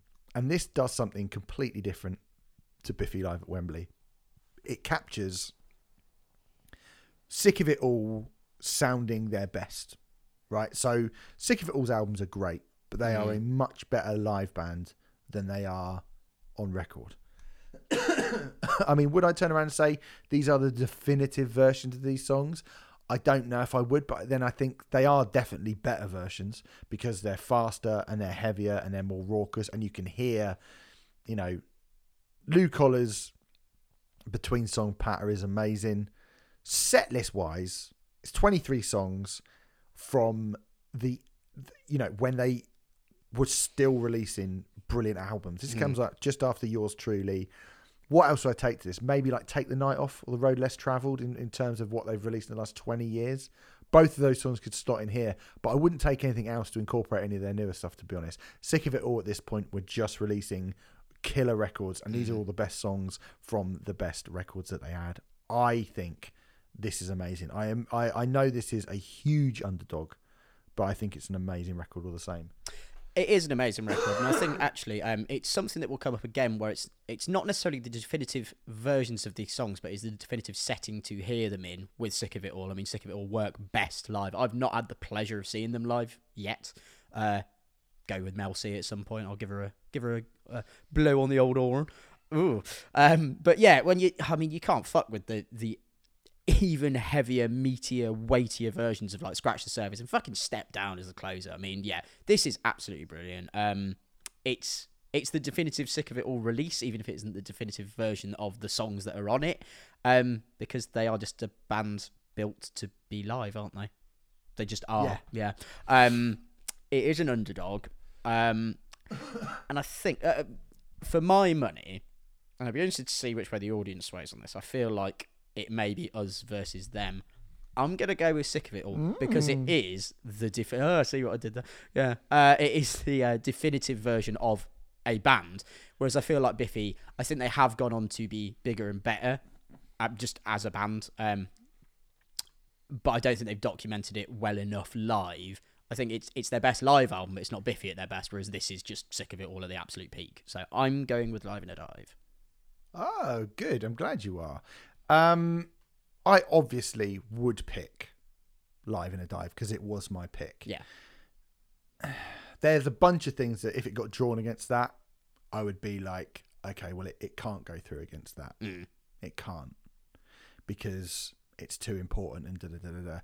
I think Revolutions Live at Wembley is absolutely brilliant. Yes. But is it a genuinely considered an important classic live album? Not really. It's not going to win this. No. You know, it's got no chance of winning this, really. It's a bit of an outsider itself. Saying that, though, Sam, 71.9% of the votes went to... Why is my fucking thing... I'm not answering that. I'm not answering that. Mine just went off a 71 minute point, ago as well. Sorry, go on. yeah, 71.9% of the votes to 28.1% of the votes Yeah. to Biffy Clyro over Sick of It All. No surprise there. They are a much bigger band. I think the one thing I would say as well is that I'm not sure many people have even heard this record, Live in a Dive. I'm not sure that many people have heard it, and I think it's a bit more niche, isn't it? Is this your It nice is a way of bit more saying niche. that we're going to overrule the popular vote? I feel like you're leading towards saying you haven't heard it, so you can't choose. You're wrong. We're choosing it. I think that might have played a big part in it, but then also it's a much more niche type of music in general. People might hear this and go. So what I would say is that I mean, this is Sick of It All before they stopped releasing albums that were great, and they're very, very good live. Biffy carried on releasing good albums and then went on to be proper festival headliners. And I think this captures a moment, a bit like some of the others that we'll talk about, where Biffy Clyro sort of established themselves as something special. And I don't think Sick of It All really went on to establish themselves. This didn't really do anything for their career at all. No. And, you know, I think Biffy at Wembley, and then we think where they went, I think it actually plays it shows that why they became such a big deal. So I think they kind of have to go through, really. I'll allow I'm it. going to vote against my own Your own pick. Yeah. But I think it's the correct thing to do. But what I would say is you need to go and listen to Sick of It All Live at a Dive if you haven't, because it's absolutely amazing. It really, really is. Yeah, Biffy probably should go through. Even I prefer Live in a Dive, but I think it's probably objectively the less good. I'm going to let the audience get the okay on that, because you're not getting another one later. No, because you will have to now go up against Biffy, Iron Maiden Live After Death, or Queen Live at Wembley 1986. So Maiden Live After Death. Scream for me, Long Beach. That's what he says. Yeah, he says, isn't it? Yeah, good impression that. It's like a classic Iron Maiden document, or is it? Recorded across 1984 and 1985 and released in late 1985. Speaking of Merlin, he's a much bigger Iron Maiden fan than either you or I, or most people, I think. He says Rockin' Rio is the best one, but then he likes the Brave New World years. And for me, I don't think many other people talk about that. I think he was like, well, it's one gig, isn't it? It's them at one gig rather than across a bunch of gigs, which sort of feeds into what we were saying earlier. And, you know, he likes the Brave New World stuff. You've also got to sit through the fucking... And he said, you know, the definitive version of Fear of the Dark. So, yeah, fine. I mean, I can see that. But I do actually like, and I definitely prefer, and I'm glad to rep for Iron Maiden's Live After Death. Because I think, to me, that is a good set list. I can see how this is considered a sort of classic live Maiden document. There's that version of Running Free on the end, which is really, really ace. And most of the set list is really good. It's not got any of the kind of wanky shite that they end up doing a couple of years later and then on for the next 35 years. I mean, it's got Rime of the Ancient Mariner, mate. It has got Rime of the Ancient Mariner on it, but that is kind of the only thing from the proggy things, isn't it? Yeah. Like, there's not a lot apart from that it has. That's not like Maiden bangers, I guess. Yeah. That's fair. So, you know, it's pretty good. I think it's pretty good. What do you think of it? I would like to say, for the record, I am absolutely with Merlin. I think Rockin' Rio is a superior live album, actually. I think it does have definitive versions of some better Maiden songs. I mean, Fear of the Dark live, for me, I mean, it's top 3 Maiden song, after certainly Hallowed Be Thy Name, and Aces High is hard to beat when you see it live as well. But the live version of Fear of the Dark, I think the studio version is good. The live version is where it just absolutely makes so much sense. I do really like Live After Death. I think it is a very interesting document of a band not quite at the absolute peak of their powers, because this comes before Seventh Son, which I think of the original run is my favourite early Maiden album, so to speak. Because I do love Maiden from 1980 to 1988, and then from 2000 to 2006. Basically, they released Matter of Life and Death. It's like, wow, you're going out on top. Thank God you're not going to release anything. Oh no, hang on. Oh dear. So that was not great. And obviously, don't care for the 90s stuff because it's bad.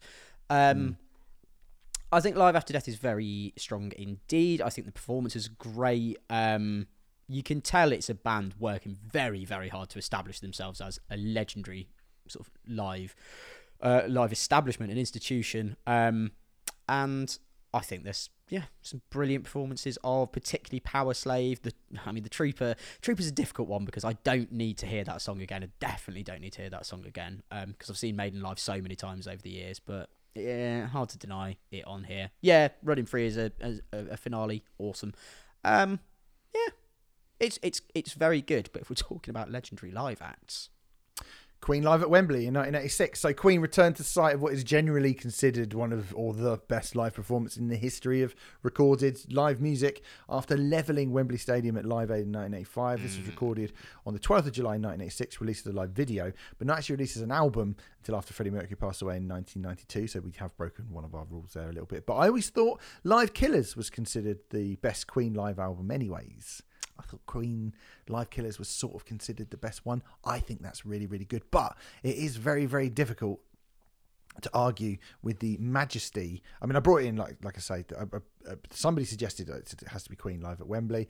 And I was like, not Live Killers? And they were like, nah, I think, live at Wembley. And when you look at the set list, when you add in shit like Kind of Magic, One Vision, Under Pressure, Another One Bites Dust may be in Live Killers as well. I can't remember off the top of my head. But then I Want to Break Free, Radio Gaga, stuff like that being chucked into the set list as well over this massive 2-disc fucking 28 song set list. And I love hearing shit like Tie Your Mother Down, Seven Seas of Rye, all the kind of earlier stuff that they put in to the set.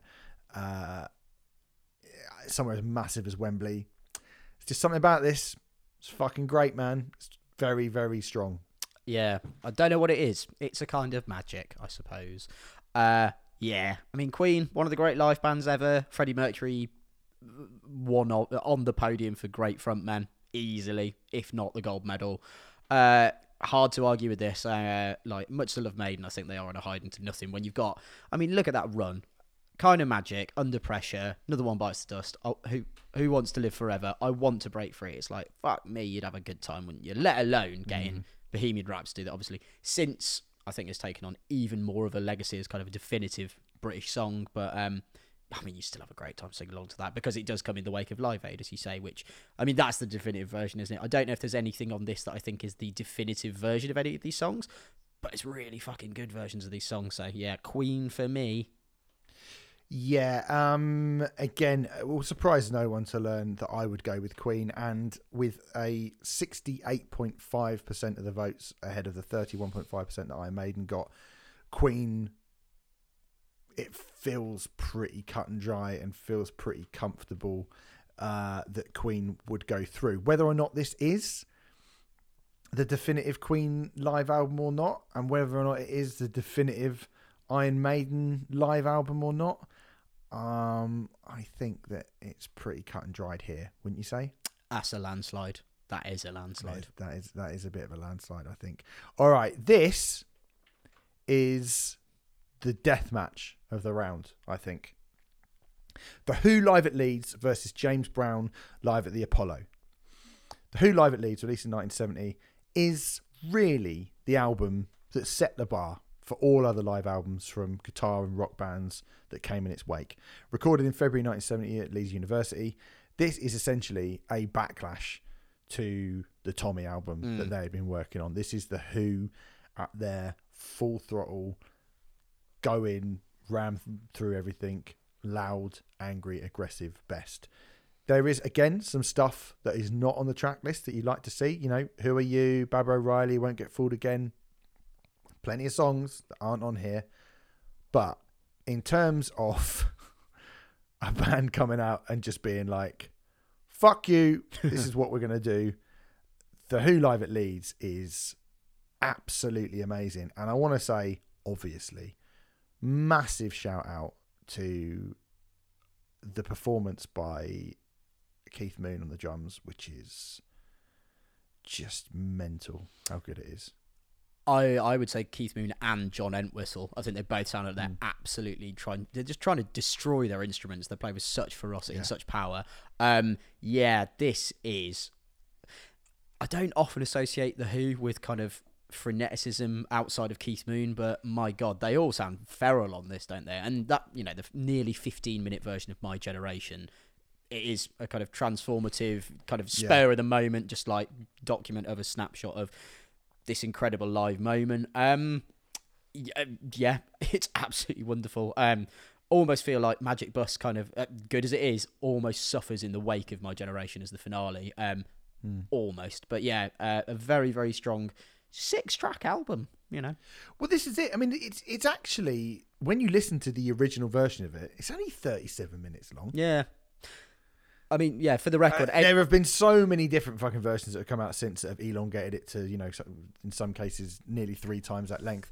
But the original version of the record, which just goes in and out so quickly, is fucking well good. Yeah, I mean, I'm looking at the 40th anniversary collector's edition, which obviously is a few things, but I mean, that's 4 hours worth of material, just about. But yeah, this is well good. I was just going to say, for the record, any of these where there have been sort of subsequent expanded re-releases, I've just gone for the original because I think that's obviously where the kind of legacy is built on a lot of them. Who's very strong? Who could rival them? Well, not many people, but if somebody could, James Brown live at the Apollo. Again, generally considered one of, if not the greatest live album of all time by a lot of people. I believe Rolling Stone voted it as the greatest live album ever made. This is the hardest working man in show business definitive live document. And fuck me, was James Brown good live? Like, recorded at James Brown's own expense on the 24th of October 1962 at the Apollo and released in 1963. Now, you could say, a bit like The Who, you could say, no, Papa's Got a Brand New Bag, no, Get Up Off of That Thing, no, This Is a Man's World, no, I Feel Good. There's a lot missing from this. In terms of a track listing, there is a lot missing from this. But what you get is like rabid. Yeah. James Brown just like screaming at people, losing his fucking shit. And I think the joy of this, which I think you get slightly more than you get with The Who, is the audience in this make a massive difference, I think, because they are going fucking bonkers. You can hear people like screaming all the way through it. This is absolutely incredible. Like, these two albums are, there's no way they shouldn't be, either of them should be getting into quarterfinals. This sucks that they got drawn out against each other, but this is one of the nastiest clashes, definitely. I mean, fuck me, James Brown, just absolutely electric on this album. As you say, I feel like you can hear him sort of screaming while he's smiling, though, because he seems to be having so much fun with it. And one of the things I was saying at the beginning that for me makes a really important live album is the feeding off the audience. I mean, here it is very much an audible reception, particularly on, I mean, for me, the highlight is the medley of those several songs that go through. I mean, particularly when you get to, like, You've Got the Power and I Found Someone. You can hear kind of, even without any visual accompaniment, you can hear what he's doing in terms of his kind of stage moves, just knowing James Brown after the fact and stuff, from the way that the Teddy Boys Beatlemania level of absolute hysteria from the audience just kind of ebbs and flows from quite a quiet shriek to an absolute ear-shattering one. He sounds fucking unhinged and yet so cool, so much swagger, so much sex appeal. And it's 8 tracks. Obviously the medley features a lot of songs, but there's so much missed out here, and yet this is, so I'd never listened to this in full before, and I feel like an idiot. This gets my vote just about. Well, you have voted 51.7% tight. Yeah. In favour of The Who. Oh, yeah. It's down to you, Steve. This is ridiculous. This is completely ridiculous. Yeah. And I'm basically cannot separate these two. I think they're both fucking phenomenal. Oh yeah. So I'm gonna base it on this. So this is me getting a deciding vote, right? Mm-hmm. Okay. I'm gonna say, due to the amount of stuff that is not on James Brown Live at the Apollo, because I think every song on The Who, you go, that's a classic, that's a classic, that's a classic, that's a classic. And I think, everything is great on the James Brown album, but can you imagine how much better it would be if we had a Papa's Got a Brand New Bag, or, Yeah. then that becomes like absolutely definitive. Like, not to, this is absolutely splitting hairs. These are both 10 out of 10 live albums. Yeah, definitely. Like, whoever comes out from this is in with a right shout of winning it. Oh, I think just looking at the track listing, Young Man Blues, Substitute, Summertime Blues, Shaking All Over, that massive My Generation, Magic Bus. And then when you get into the kind of, I'm a Boy, Happy Jack, Can't Explain, when you get the kind of 95 reissue, it just adds even more great songs to it, right? You don't have that so much with Live at the Apollo. There is a 2004 extended version, which has, I'll Go Crazy, and Lost Someone, and the medley and Think kind of swapped around, like in the sort of promo versions and single mixes and stuff. So you never get the kind of addition of that really, really classic material. There's stuff missing from The Who Live at Leeds. There's a lot missing from James Brown Live at the Apollo in terms of the actual, not in terms of the performance, but in terms of the actual track listing. And I think for that reason alone, I'm going to say The Who. I hope you're happy, Roger Daltrey. Look what you've done. I'm sure he is. I'm sure he's delighted. I'm sure he's absolutely fucking delighted. So that is horrible. That's awful. That's happened. That is really horrible, especially when you look at some of the other ones and you go like, well, that's fairly easy. I think this next one's pretty fucking horrible. Next one is pretty fucking horrible. AC/DC, If You Want Blood, You Got It versus Thin Lizzy, Live and Dangerous. So just before Highway to Hell came out, we get this document of AC/DC with Bon Scott at their rowdiest, recorded in Glasgow in 1978, released a year later. Here you have a band who are just about to become absolutely fucking mahoosive. Again, you can look at it and you can go, the set list, the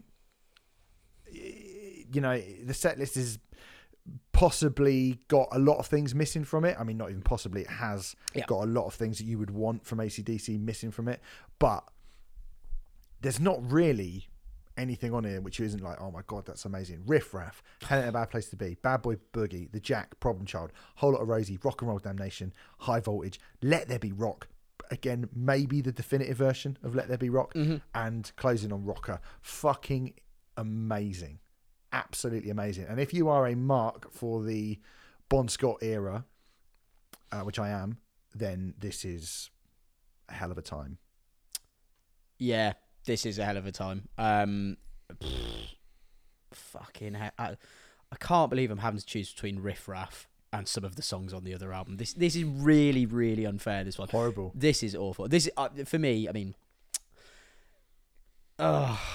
difficult to choose because, I mean, If You Want Blood, You've Got It is, oh my god, I mean, the version of Whole Lot of Rosie, mate, fucking, yeah. Bon Scott sounds good. Absolutely fucking feral on this, and yet so kind of cheeky and charming at the same time. Like, he doesn't sound like he's absolutely going to fall apart. I mean, obviously we find out that he later does, tragically so. But I mean, the way he and Angus and Malcolm, kind of interplay off one another, it's staggeringly brilliant rock music. There is only one classic rock album that could rival it, and it's fucking come up against it, hasn't it? Well, yes. Live and Dangerous by Thin Lizzy. Any of you ladies got any Irish in you? Would you like some? One of the most brilliantly rollicking rock and roll experiences that you can imagine. Released in 1978, recorded in Philadelphia and Toronto in 1977. This is an album that reached number 2 in the UK. Cool. Apparently, as people have discussed over many years, the big sort of controversy, is it controversy? I'm not sure, but There's a lot of overdubs on Live and Dangerous by all accounts. Someone even said, should you be counting this? Is it a live album? Well, it's called a live album, so, and it's generally considered one of the greatest live albums ever in popular culture, so we sort of have to consider it. But I think that is something that we could chuck in there and go, it's not actually, that's not what this sounded like. This has been manipulated in the studio quite a lot afterwards.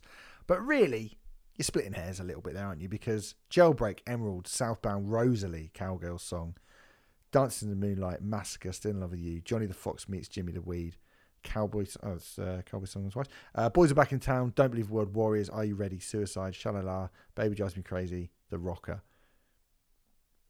That is some of the most essential classic rock music ever made by anyone, and a band, I would say, like genuinely at the absolute peak of their powers. Are AC/DC at the peak of their powers on If You Want Blood? Prior to Back in Black? Prior to Highway to Hell? Don't know. I think Thin Lizzy are here though. Yeah, Thin Lizzy are here. This one just takes it for me. I think they're, and overdubs or whatever. I mean, to be honest, it's like you think about some live albums that have come out in the aftermath of this. I mean, how much of what was going on stage was on tracks that then gets committed to tape as a live album anyway? It's like, I don't know. I think, it was performed live. Yeah, it may have been edited in the studio, but I mean, a live album gets mixed, doesn't it? Doesn't just come out raw. So I'm clutching at straws to just try and defend Thin Lizzy because I'm picking it really. But no, I'm having it. I think Lynyrd and Brian Downey's percussion, like the bass and percussion, let alone his vocals, working in tandem together. This is so muscular and powerful and fun. It is everything that If You Want Blood, You've Got It is. But If You Want Blood, You've Got It, 10 tracks, missing loads from Dirty Deeds, and a bit like, I would say this is a bit like Biffy versus Sick of It All, where I think If You Want Blood, You've Got It is a band just about to absolutely explode into kind of legendary territory. This is kind of the defining moment for Thin Lizzy.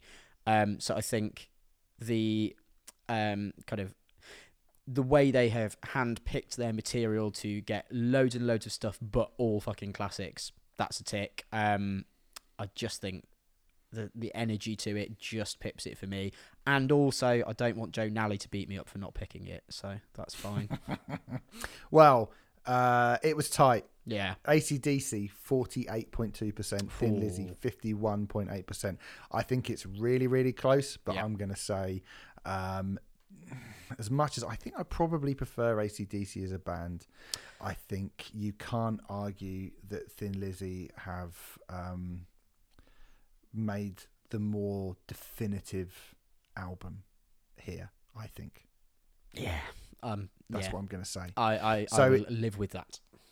So it's going through. Right, let's move on to the next one, which is Nirvana MTV Unplugged versus Pantera's 101 Live Proof. Yes, that's right. We're going to talk about Pantera. So Pantera Live 101 Proof, maybe the most quotable live album in history for me. This is our hit. Vinnie Paul on the fucking drums. You won't hear this song on anywhere apart from on this stage, your goddamn home video.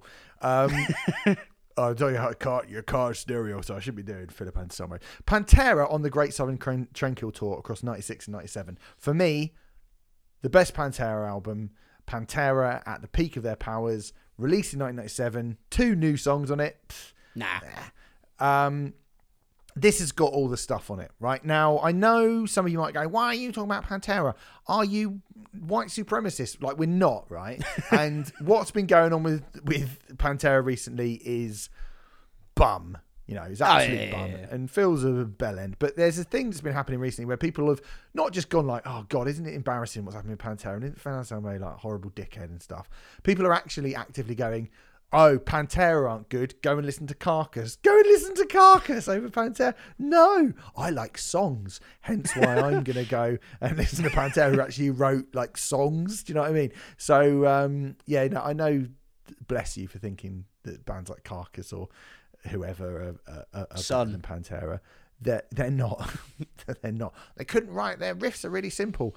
Yeah, they wrote songs.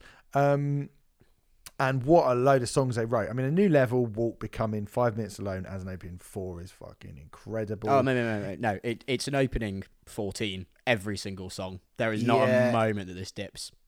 Like, let's be real about this. You might not like Pantera and what they stand for in 2023, 2022, and going all the way back to 20 whatever.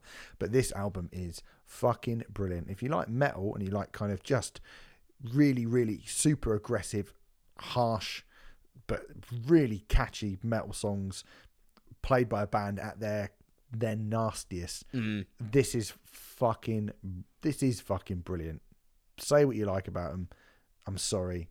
This record's absolutely fucking brilliant.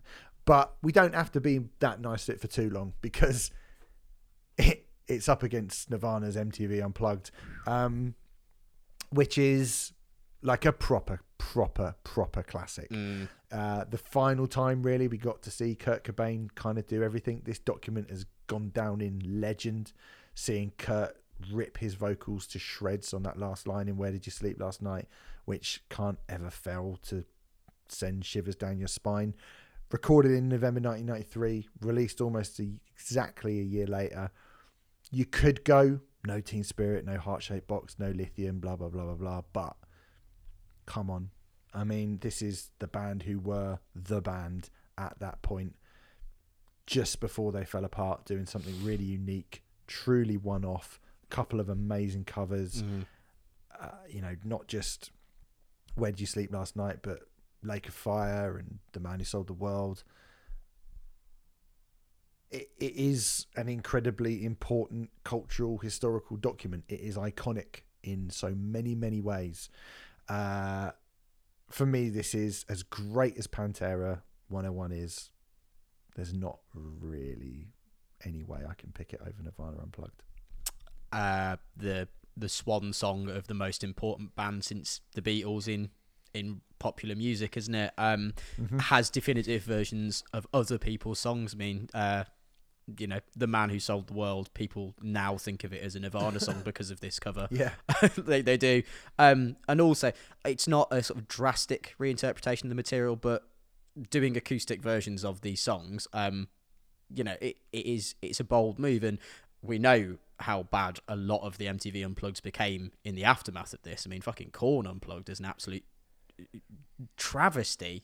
So for this to hold water against the 3 Nirvana LPs and Incesticide, it's like, this one could win it. It really could. Yeah. It really could. And I think everyone agreed pretty much. 78.7% of the vote went to Nirvana, 21.3% to Pantera.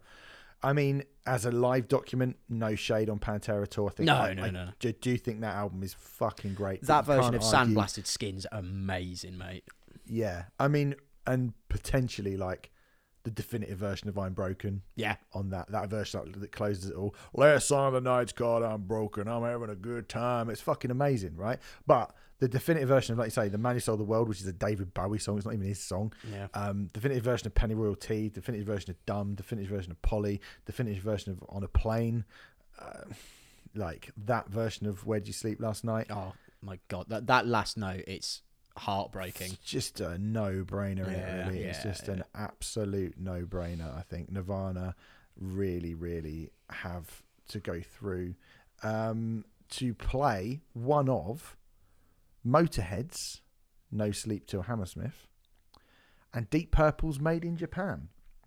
So, start with Motorhead. A number 1 album from Lemmy's Wrecking Crew at the absolute peak of their powers. Recorded across 1980 and 1981, released in 1981. This is considered by many people to be the very best Motorhead album. The balls on Motorhead to start their set with the Ace of Spades. Fucking ridiculous. Look at that fucking set list, mate. Stay Clean, Iron Horse, No Class, Overkill, We Are the Road Crew, Bomber, Motorhead. I mean, look. There are plenty of Motorhead songs that you would whack in that have come out in the aftermath of that. We're going to talk about a version of Orgasmatron in a little bit, I'm sure. But this is the classic lineup of Motorhead at the absolute peak of their powers. And it's fucking amazing, right? Yeah, I mean, so when I was talking about Sick of It All, referencing a band who they just are better live. They're made to be a live band, you know, Motorhead, consistently on tour because they knew that was their best setting. They basically come off tour to go and record another album, to go and do another tour. And, you know, obviously I was not alive when Motorhead were in their kind of their prime, shall we say. You know, every time I saw them, I saw them 6 or 7 times. I saw them at Hammersmith, actually. I think it was my second or third ever gig. I saw them at the Hammersmith Palais. Oh, cool. It was brilliant. My ear still hurts, so that's good. They were still playing basically the same set list until the day Lemmy died, so I think that says it all about how kind of definitive Motorhead as a live band are. This is the best version of them as a live band. It's the best version of most of these songs for my money. I think their version of Bomber, especially on here, is fucking unbelievable. And yeah, the brass bollocks to open with Ace of Spades and then not let it drop. Like, the quality does not drop, the pace doesn't drop, because it's Motorhead and they play rock and roll. Yeah, this is fucking incredible. I mean, is this the best Motorhead album? For me, it probably would be, actually. Might be. Yeah. You know, like it's that good. Yeah, it is really, really fucking good. Just because of how great the set list is, you can't fight with it. If you were to have like one Motorhead album, you might go, or if I can only have one, I want all the fucking best songs on it. So yeah, I might take this. Deep Purple's made in Japan. Feels like quite a tough one. I mean, I'm actually a fan of Deep Purple. I haven't really spoken about Deep Purple before, but Black Knight by Deep Purple, my dad put on a mixtape for me when I was about 3 years old, and I was like, oh, I really like this. And you know, I actually like Deep Purple. I think they're a pretty good band. This is recorded on their 1972 Japanese tour. Funnily enough, Ian Gillan actually says at one point to make everything louder than everything else on this album. Nice. Which, funny that he's about to get knocked out by someone who did adopted that yeah. at the same point. So it's kind of funny they've been drawn together. I actually really like this. I think, for my taste, it gets a little bit too jammy at points. Yeah. Like, it's a little bit too jammy. Some of the big songs are on it there. I mean, especially if you include the expanded version with Speaking and the aforementioned Black Knight on it. I think, you know, there's some really, really, like, all the kind of big, cool songs on there. But, you know, Smoke on the Water, Highway Star, Strange Kind of Woman. You know, you've got, like, big songs on there. They do really fucking string them out, though.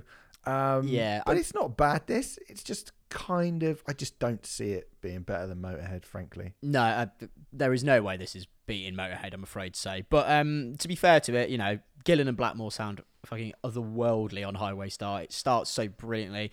Obviously, the riff for Smoke on the Water is immortal. It is etched into the fabric of reality itself. But it's Motorhead, man. And, I mean, ultimately, I would say it depends on which band you like more, and obviously I like Motorhead more, but I do think the Motorhead one has just got an inescapable amount of... You feel like you're in the room. It gets you in Motorhead's kind of world. This just feels like you're listening to live versions of songs as opposed to living them. So yeah, easy Motorhead for me. What are they saying? Mm-hmm. What are the listeners saying? They very much agree with you, Sam. Yeah. It has been 84.6% for Motorhead against 15.4% for Deep Purple. So, yeah, I feel like that is fairly cut and dried. So, Motorhead go through to face off against Nirvana in the next round. That is pretty fucking brutal, I have to say. Let's keep this rolling on by talking about Johnny Cash live at Folsom Prison versus your pick, your wildcard pick, and All That Could Have Been by Nine Inch Nails. So, happy birthday, Johnny Cash, live at Folsom Prison. The man in black heads to a prison to entertain some reprobates who probably are better behaved than he is, to be fair, but 65 years old today. Recorded on the 13th of January 1968, released in May of that year. There's something about the vibe of this, the danger of this, hello, I'm Johnny Cash, and then straight into Folsom Prison Blues, and you can almost hear the whole venue rattle as he starts playing. There's something brilliantly raucous about this whole album. You know, again, you could go, there's a few bits and bobs missing here, you know, that aren't, especially when you think of latter period, you know, American recording Johnny Cash, that kind of, you know, the revised version of Johnny Cash. There's none of that here. You know, you don't even get Ring of Fire. So you could say there's a little bit missing from it, but Give My Love to Rose with June Carter Cash coming Yeah. on at the end there.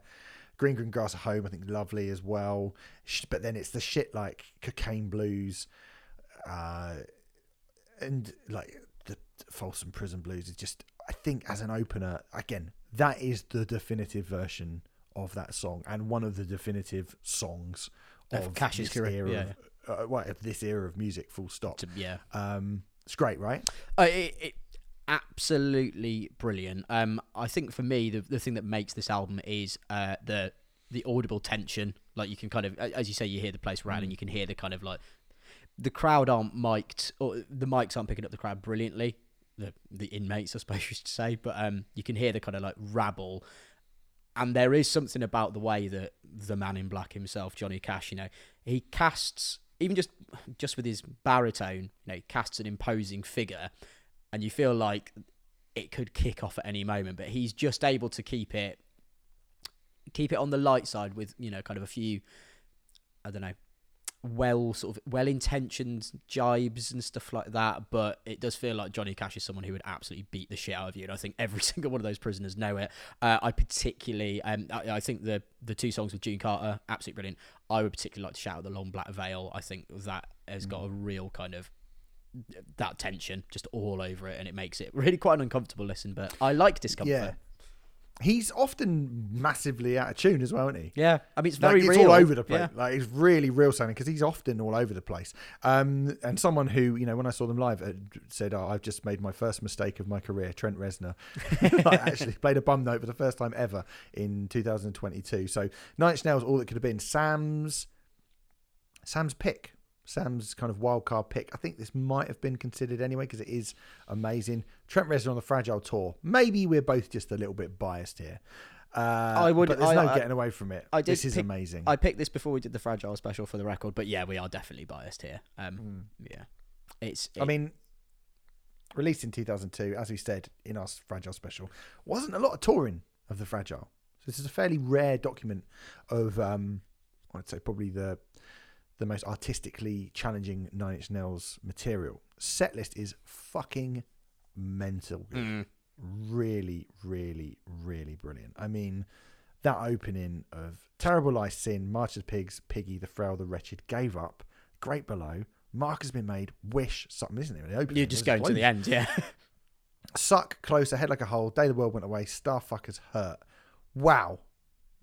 Yeah. This is amazing. Like, this is an absolutely amazing live document of a band who I think are probably the best band in history that I've ever seen. My favourite live band. Yeah. This is so tight. This is really tight. Because I think they both delight in tension in very, very different ways. I think with Johnny Cash, it's like someone could get on stage and things could really kick off. Whereas with Nine Inch Nails, the fact that it just fucking starts, it just kicks straight into Terrible Lie. There's no build up at all. Like, you press play and you're hearing it. It just absolutely batters you with that steely percussion.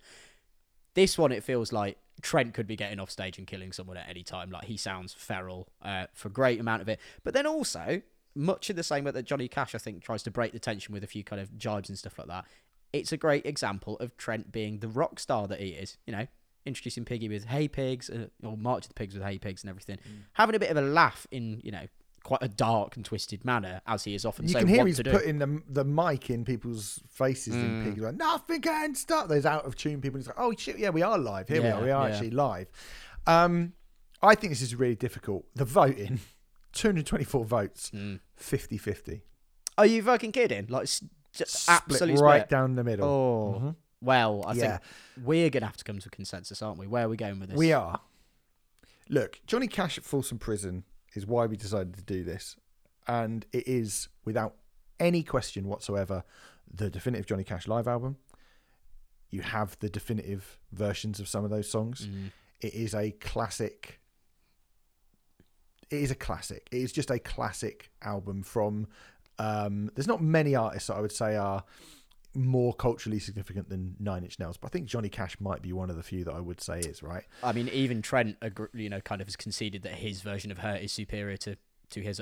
Cash is superior to Trent's. So I disagree with Trent for the record, but yeah. Yeah, I think this is incredible. Nine Inch Nails, what it could have been. I think it's absolutely brilliant. I think it's probably the one that I would choose to listen to out of the two. And I'm sure Trent would disagree with me on this as well. But Woodstock 94 remains Nine Inch Nails' greatest live moment. And for that reason alone, Johnny Cash at Folsom Prison, I think, deserves to go through. I'll allow it. It's hard for me to say, but I do think the Johnny Cash one just like it is a cigarette paper of difference in kind of not even quality. And to be honest, in terms of preference, I would rather listen to Nine Inch Nails, much like yourself. But you can't argue with Folsom Prison. It's unbelievable. But then most of the albums we're talking about are. So. Yeah. So we come on to Cheap Trick live at Budokan versus Alice in Chains MTV Unplugged.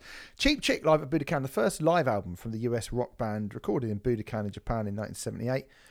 I'd never listened to this before. I'm not a massive Cheap Trick fan. I'm not massively au fait with the entire work of Cheap Trick, but I thought this was great. I thought the crowd were going absolutely mental. I thought Cheap Trick were cool. They're chucking a few little meta bits there with the opening of the show and this is the end of the set and all that kind of stuff. And you also have I Want You to Want Me and Surrender, which was actually a brand new song at that point in the set list. And personally for me, that's all I really need. So I really liked Cheap Trick live at Budokan. I'd never listened to it before. Thought it was dead good. I'd never listened to it, and I never really listened to Cheap Trick full stop, to be honest. This is a really, really good example of, I couldn't speak to whether or not this is the band at the absolute peak of their powers. I realise it is considered their definitive one. I know it's a massively influential live album in terms of the rock live album. But for me, I think the best thing about this, and it's particularly on side 2, I feel it really comes into its own with the Fats Domino cover into I Want You to Want Me, etc. You can hear them. Their performance builds across the whole thing as they kind of feed off the rabid reception they're getting. There is more of really that. Rabid. Yeah, it's more of that Teddy Boys Beatlemania thing that we were talking about earlier. I mean, they genuinely sound like they want to storm the stage and just like Dawn of the Dead, rip them limb from limb. They love them that much. But yeah, it's a really strong one. But I mean, come on, mate. Yeah, let's move on to Alice in Chains Unplugged. So much like Nirvana Unplugged. Yeah. Another one where it was the last time we saw a truly great artist. This time the final time we saw Lane Staley performing. Released and recorded in 1996. I have gone on and on and on about how great this is, and I feel like maybe I don't really even need to do that again, because Cheap Trick live at Budokan is considered a great live album, a classic live album by a very, very good band, a band who I enjoy but don't have loads of like really personal love for. I feel like the reception to Alice in Chains Unplugged has just grown and grown and grown over the years. I mean, the fact that they end with a brand new song that we never ever got to hear again, and it's absolutely amazing in Killer Is Me. Yeah. When you watch this, I mean, I've got this on DVD and on like album. I think both of them are phenomenally powerful, but when you see Lane, frail, sitting on a chair, barely moving, dark glasses, completely covered up, black gloves on, it's heartbreaking. Yeah. But it's amazing that he gets so much out of his body. Metal Hammer recently did a thing saying about, I think it was back in 2019, why Alice in Chains Unplugged is the best live album ever made. It might not be as revered as some of the others we're going to talk about, but for me, this is an easy decision. Yeah, I mean, the Lane Cantrell axis, once again, you know, absolutely one of the definitive kind of dual vocal performances in, well, any band ever. Definitive versions of, well, for my money, Nutshell, Down in a Hole, and Wood at the very, very least. I think there are other albums here where there are more transformative takes on songs, but I think it's the way that Lane delivers them in that, I mean, basically half-dead manner, as you say, kind of drawing everything from the deepest recesses of his fading soul. It's really, really hard to listen to, knowing what we know about his eventual sort of tragic passing. I mean, if the cover of Lead Belly ends Nirvana's on a heartbreaking note, I mean, Nutshell starts it on one, and it just carries on incredibly bleak. No question, Alice in Chains, no question. It got the most votes of anything. It was the biggest win. Yeah. 91.5% for Alice in Chains, 8.5% for Cheap Trick. Yeah. Feels a bit harsh on Cheap Trick, but yeah, it really couldn't be anything else. It had to be, it's the best one. Alice in Chains go through. This one's going to be interesting, isn't it? Yeah. U2, Under a Blood Red Sky. U2 live at Red Rocks back in 1983, released in 1984. Amazing scene that it was set in. If you've watched it, it's fucking incredible. Sepultura would reference it in an album later on, which we'll talk about. This show was nearly cancelled because of the torrential rain, and there's something that is just amazing to watch U2 in such a scenic setting, with such brilliant material that they had at the time. Although they only had 3 albums at this point, and so there is so much missing from this set list. But it's also the show really that established the Red Rocks venue in Colorado as a venue. So when you see these bands playing there, U2 are kind of the band who established that as a place to go and play. Wow. Ultimately, I think this is fucking brilliant. It's got an incredible version of Sunday Bloody Sunday, which has been called the definitive version of Sunday Bloody Sunday. Not sure about that, actually, as we'll talk about in a minute. Cry into the Electric Company, a brilliant New Year's Day. That closing 3 of 11 o'clock TikTok, I Will Follow in 40 is fucking magnificent. Works as a live album, definitely, but when you see it with the visuals, it is very, very, very spectacular. Had you ever listened to this before, Sam? I hadn't, no, and I've certainly not seen it. I definitely need to, because Red Rocks is such a beautiful venue, and I mean, I've seen Gojira and Opeth and the fucking South Park birthday celebrations have taken place there on YouTube. It's like I didn't realise. Played there as well, yeah. Yeah, they did, yeah. But I didn't realise it was U2 that kind of established it as such a spectacular, outstanding spot of natural gigging. Yeah, I mean, man. Particularly the performance of Sunday Bloody Sunday. I think Bono, we all like to take the piss out of him now, but he is awe-inspiring there. I think he's communicating so much sorrow and so much frustration and so much of a call for unity in what is, a less than 5-minute song. He does so much in it and really encapsulates the frustrations of a Sunday. Yeah, he really does, yeah. Versus Live by Bob Marley and the Wailers, taken from their London Lyceum show in 1975. This is the one that has that version of No Woman, No Cry in it. When we talk about the definitive versions of things, this might be the most definitive version of a song that we're going to talk about. When you look at side 2 of this record, No Woman, No Cry, I Shot the Sheriff, Get Up, Stand Up, that kind of closes the case on this for me. This is absolutely fucking amazing. This is amazing. Yeah, I much to my shame, had never heard this before. I was saying, when we were doing the Buju Banton record, when we had Merkage Dave on, I mean, kind of reggae, dub culture, etc. It's a real blind spot for me. But even I knew a lot of these songs without having heard the live versions of them. I mean, obviously, No Woman, No Cry. I have heard this version because everyone has. My God. I mean, everything I say about Bono's kind of ability to communicate so much sort of, I don't know, political nuance in his vocals. I mean, times that by a fucking billion for Bob Marley, especially on something like Them Bellyful But We Hungry.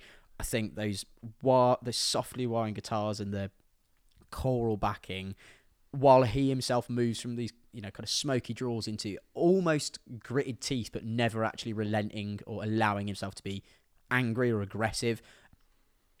This doesn't feel like it's him performing live. This just feels like it is Bob Marley. It feels so natural. It feels like it coursed through his lifeblood.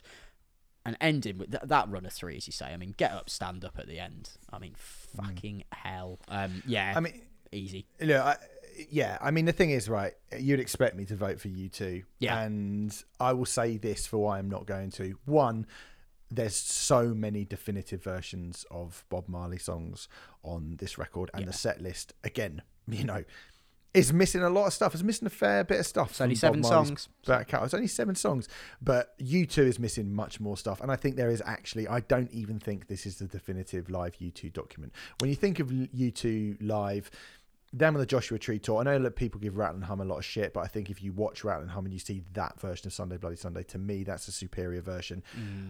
Zoo TV is one of the most spectacular live sets ever. So I think were we going down that road, then it would be more of a conversation. Then it might be more of a conversation. But for me, it's actually pretty cut and dried that it has to be Bob Marley and the Wailers. And you just about agreed with us. 48.4% for U2, 51.6% for Bob Marley. Wow. So, it was close call. It was pretty tight. It was a pretty tight call. Right, next, Sepultura, Under a Pale Grey Sky versus Kiss, Alive. So Sepultura, the final Sepultura show ever with Max Cavalera in December 1996 at Brixton Academy. Amazing scenes. Sort of broken our own rule again here a little bit because it took a little while to come out. Came out in 2002. Probably people hoping that Max were going to come back to the band, but he wasn't. We get Motorhead and Cro-Mags covers on here. All the stuff you'd want over a massive 25-song set. Welcome to the third world! I, obviously, being a massive, massive fan of Sepultura, fucking love this. I wish I'd gone to this show. I could have done. I bottled it. It's a lot of songs. There's a lot of songs to get through. Like I say, like a 28-song set list, essentially. 27 in the Itzari intro. But, I mean, look at that opening run of Roots Bloody Roots, Spit, Territory. Fucking unbelievable. And you go Breed Apart Attitude, Cutthroat, Troops of Doom, Beneath the Remains, Born Stubborn, Desperate Cry, Necromancer, Dusted, Endangered Species.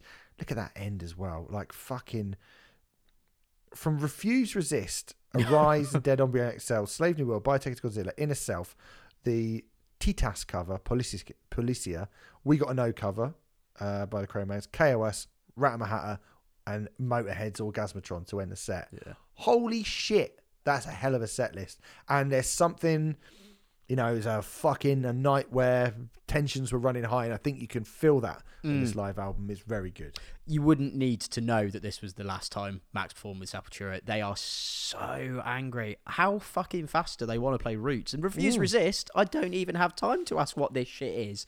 It's aggressive in the extreme. We already knew before this album was released that Sepultura were a highly aggressive, ferocious live band, or ferocious band, full stop. Listen to Chaos AD, listen to Arise. It's heavy, heavier than a bag of spanners on Jupiter. But here, they all sound like they're ready to fucking murder each other. Igor's percussion, Andreas is sometimes sloppy, but like heavily kind of distorted, almost industrial levels of distortion guitar as he kind of slides around his fretboard, and then Max just sounding like the devil. Is there any point discussing this one? Well, look, we got to make the case for one of the biggest live albums of all time, Kiss Alive. You wanted the best, you got the best. The album that really put Kiss on the map. The 1975 album that turned them into superstars. Recorded across 4 concerts on their 1975 tour. This is one where I think there's a bunch of songs later that could have been in the set, but you think of like Beth, I Was Made for Loving You. Yeah, the best one. There is stuff on it that you go, like that's a sort of the Kiss classic now, like Lick It Up or whatever.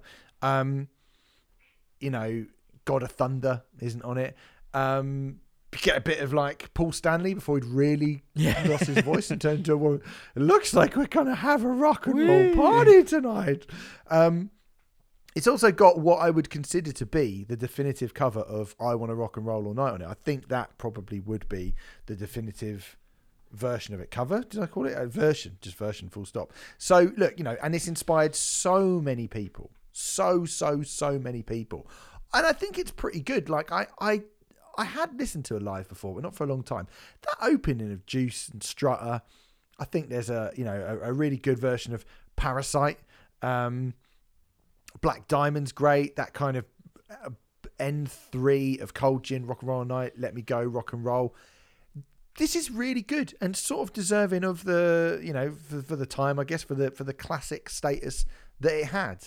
Do you like the 12-minute version of 100,000 Years? I don't like that. No. I mean, that probably, to be fair, is really the only properly bum part on this. Yeah, apologies to Paul Waller. I still don't like Kiss, but I don't have a problem with them. I do think you're absolutely right. Paul Stanley sounds really fucking good on this album. He sounds like a rock star. It's when you get fucking Gene Simmons warbling all over it. I can't with him specifically. But yeah, there's some great songs on here. It's another, much like when we came to do Love Gun for Your Cold Pop. There's loads of this that I didn't know that I already knew. And it starts really strong. I think it ends really strong. It loses me quite a bit, kind of basically between sort of side 2 and 3. It's cut and dry Sepultura for me, but that's not to say this is bad. This isn't the worst one we're doing this week by a long, long way. And I think, for me, it comes down to Paul Stanley carrying it because he was born, I was going to say born to be a rock star, but no, he was born for loving me, baby. I just don't love him back, so Yeah, do you know what? Look, this is probably going to be the most controversial one because you voted, on our poll voted 59% to 41% in favour of Sepultura, and I understand that Kiss Alive is a classic and blah blah blah blah blah blah blah. It's not as good, and I think the thing about the Sepultura one is it captures that one gig at that one time when it just before it all fell apart. So it's got that in favour. It's not the only one that has that, but it has that in favour of it. So I think for that, I'm going to pull rank. I'm going to agree with everyone who voted. We're going to pull rank and say, look, I know Kiss Alive is very important, but I think we can put Sepultura through. Yeah. Got to be done. Okay. All right. Rolling Stones, Get Your Yayas Out versus Sam Cooke live at the Harlem Square Club. Rolling Stones, Get Your Yayas Out is a pretty early, not super, I suppose it feels early because they've been around so long, but not super early, but early enough versions of Stones recordings from 1969 taken from their shows in Baltimore and New York and released in 1970. There's no doubt that these songs sound way rawer and more up for it than some of the earlier recorded versions of them. I hope my trousers don't fall down, says Mick Jagger at one point. I quite like that. But yeah, a great kind of weird opening of Jumpin' Jack Flash with 3 people introducing them, all kind of like this reverberating weird, like I don't know what that was about anyway. But then a really good version of Jumpin' Jack Flash, a really good version of Sympathy for the Devil, a really quite angry version of Street Fighting Man as well. You got Honky Tonk Woman, you got Stray Cat Blues. You got some fucking great songs in there, right? You got some really, really great songs in there. Again, a lot of shit missing. A lot of shit that isn't in the Rolling Stones set list now that would be considered absolute fucking guaranteed. Like, no Gimme Shelter, no Start It Up, no Brown Sugar, no I Can't Get No Satisfaction. There's a lot missing. There's a lot missing from that. But this is very good, I think. Yeah, very strong indeed. I think Jagger in particular sounds really, really strong across it. I think, Sympathy for the Devil is awesome. He really does sound ferocious on Street Fighting Man. And I think Keith Richards flourishes on his guitar on that. That alone establishes him as a sort of one of the best and most pioneering rock guitarists of his era. I also really, really like Midnight Rambler, even though it is 9 minutes and 5 seconds, which sometimes on a live album you don't want. But here I think it's great. The bad word I would have to say about this is, what the fuck is that artwork? That is appalling. Awful. The album artwork. Yeah, artwork's awful. Yeah. I mean, bad. It's the worst thing about it, but it is really bad. It's taken on live at the Harlem Square Club by Sam Cooke, an album that I'd never heard before, if I'm honest, but this was recorded in 1963, released in 1985. Yes, we're breaking that rule again, but it was suggested so many times and has been talked about so many times. This is essentially a tiny warm-up club show with just a handful of Sam Cooke's most hardcore fans there, which means as a document, this is just wired. I cannot understand why this took so long to come out. There is, during Sentimental Reasons, there is a woman screaming. Yeah. You can hear how intimate it is. And Sam Cooke sounds amazing. Having never heard this before, this is phenomenal. And I really don't care how you voted listening, and I don't care how Sam's going to vote. This is going through. This is unbelievable, this album. Unbelievable. I'd never listened to this either. If I couldn't have James Brown, I'm having Sam Cooke. This has. I mean, to be fair, this would have been, if it were a final between Sam Cooke and James Brown, this would take it, because my God, the muscular, joyous energy, twisting the night away. Fuck me. If it weren't for the big band backing, it could be a hardcore version. Honestly, it's like he is so maniacally powerful on it. Oh my God, He's like shouting. There are bits in it where he's like, I fucking love this. He's like, we didn't say fucking. I love this song. I love this song, and then he just carries on singing it. Yeah, like he is so into it. He loves it. Amazing. It's Sam Cooke live in a dive. So good. Sam Cooke under a pale grey sky. It's the ultimate in audience and performer feeding off each other and just building each other up and up and up and up to the end of fucking having a party. Oh my God, yeah. I'm just gonna say you guys voted 65.1% again to 34.9% in favour of the Rolling Stones. You got that wrong, I'm afraid, guys. You got that badly wrong. Sam Cooke's going through, and you need to go and educate yourselves because you got that really badly wrong, and I'm a little bit embarrassed for you, I've got to be honest. So let's dread to think what you think about me. let's just move on. Frampton Comes Alive by Peter Frampton versus Daft Punk Alive 2007. Frampton Comes Alive. Oh, baby, people loved his way. It's the voice box, isn't it? The charmingly British stage patter. Rolling Stone album of the year, even though he hadn't really done much, sort of commercially speaking, prior to this. This sold 11 million copies and spent 10 weeks atop of the US Billboard charts. This album's a monster. This album's a fucking monster, even though I don't really know much Peter Frampton. All I know is he's a guy who goes in bits and bobs, and this. He used to be in Peanuts. Yes, he was the teacher in fucking Peanuts. That's him. All I know of Peter Frampton is he's in the Lollapalooza episode of The Simpsons and Sonic Youth. He is Watermelon. Yeah, they do. Yeah, that's right. Yeah. Look, out of all the albums we're covering today, this is the one I like the least. Yeah, I agree. I don't dislike it either, but I don't know many of that songs. I don't really see what the fuss is about. He's just got a voice box, guys. Why is it so like absolutely, blown out of all proportion that he's got? But this is a massive record. A massive record. And it is a bit. It did for Peter Frampton, I guess, what Alive did for Kiss. But then I don't really know what's happened to Peter Frampton after that, other than he was in that Simpsons episode. That Simpsons episode, and he was in the Sgt. Pepper's Lonely Hearts Club Band film as well. Oh, fucking hell, yes, of course. Yeah, he's that. He does a really bad version of Jumpin' Jack Flash by the Stones as well, I think. Yeah, I was going to say, definitely not the best version of Jumpin' Jack Flash we're talking about this week. I do like the performance of Baby I Love You Way and Do You Feel Like We Do. That's about it. This one, very, very much cut and dry, because not only do I not really like the Peter Frampton one, but I fucking love Alive 2007 by Daft Punk. Alive 2007 by Daft Punk, as it succinctly says, is a live album from the French dance legends from 2007, recorded in their homeland during their tour in 2007, which won the Grammy for Best Dance Album in 2009. Not 2007. Hilarious. You can understand why as well, because fuck me, this is brilliant. This is absolutely brilliant. The excitement when they come on is credible, and the way that kind of robot rock human opening, yeah. And I think live dance albums, because sometimes you go and watch dance music and you go and watch like a dance artist, and it's just two blokes stood behind a table, right? And you go, is it really that exciting? But I think this really does capture the excitement of what it's like when they thread their song, when they mix it properly and they thread their songs into each other. That, like, when you get to like Prime Time Your Life, Brainwash, Rolling and Scratching Alive, which when morphs into Defunk. Defunk into Daft and Direct. Oh, mate. Yeah, I mean, fucking so good. And again, like in terms of the set list, you don't get any of that massive random access memory stuff, but I actually don't mind that much. I'm not a huge fan of that record particularly.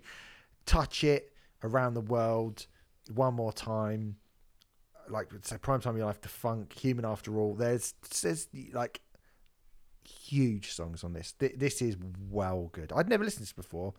It's fucking brilliant. It might be the best. I mean, it's the only like dance album we have on here. Yeah. I think like Worlds on Fire by The Prodigy is great. You know, it's very good. It's DVD more than a live album, I guess. But this is the one. This might be the best dance live album ever. It's really fucking good. I don't know enough about dance to say otherwise, but I mean, if this is the best one, wouldn't be surprised. It's fucking amazing. Yeah, the live remix is the kind of interpolation between their own songs, the kind of reimagining, you know, not drastically so, like we will come on to in the very next one, actually, the very next round. But yeah, it's brilliant. And it made me realise quite how much I love Daft Punk. I've not listened to loads of them. I don't think I know any of their albums in full. I'm quite literally more of the best of Daft Punk man. But my God, these songs, you know, you can't not love them. Can't not love Harder, Better, Faster, Stronger. And if you do, you're dead inside.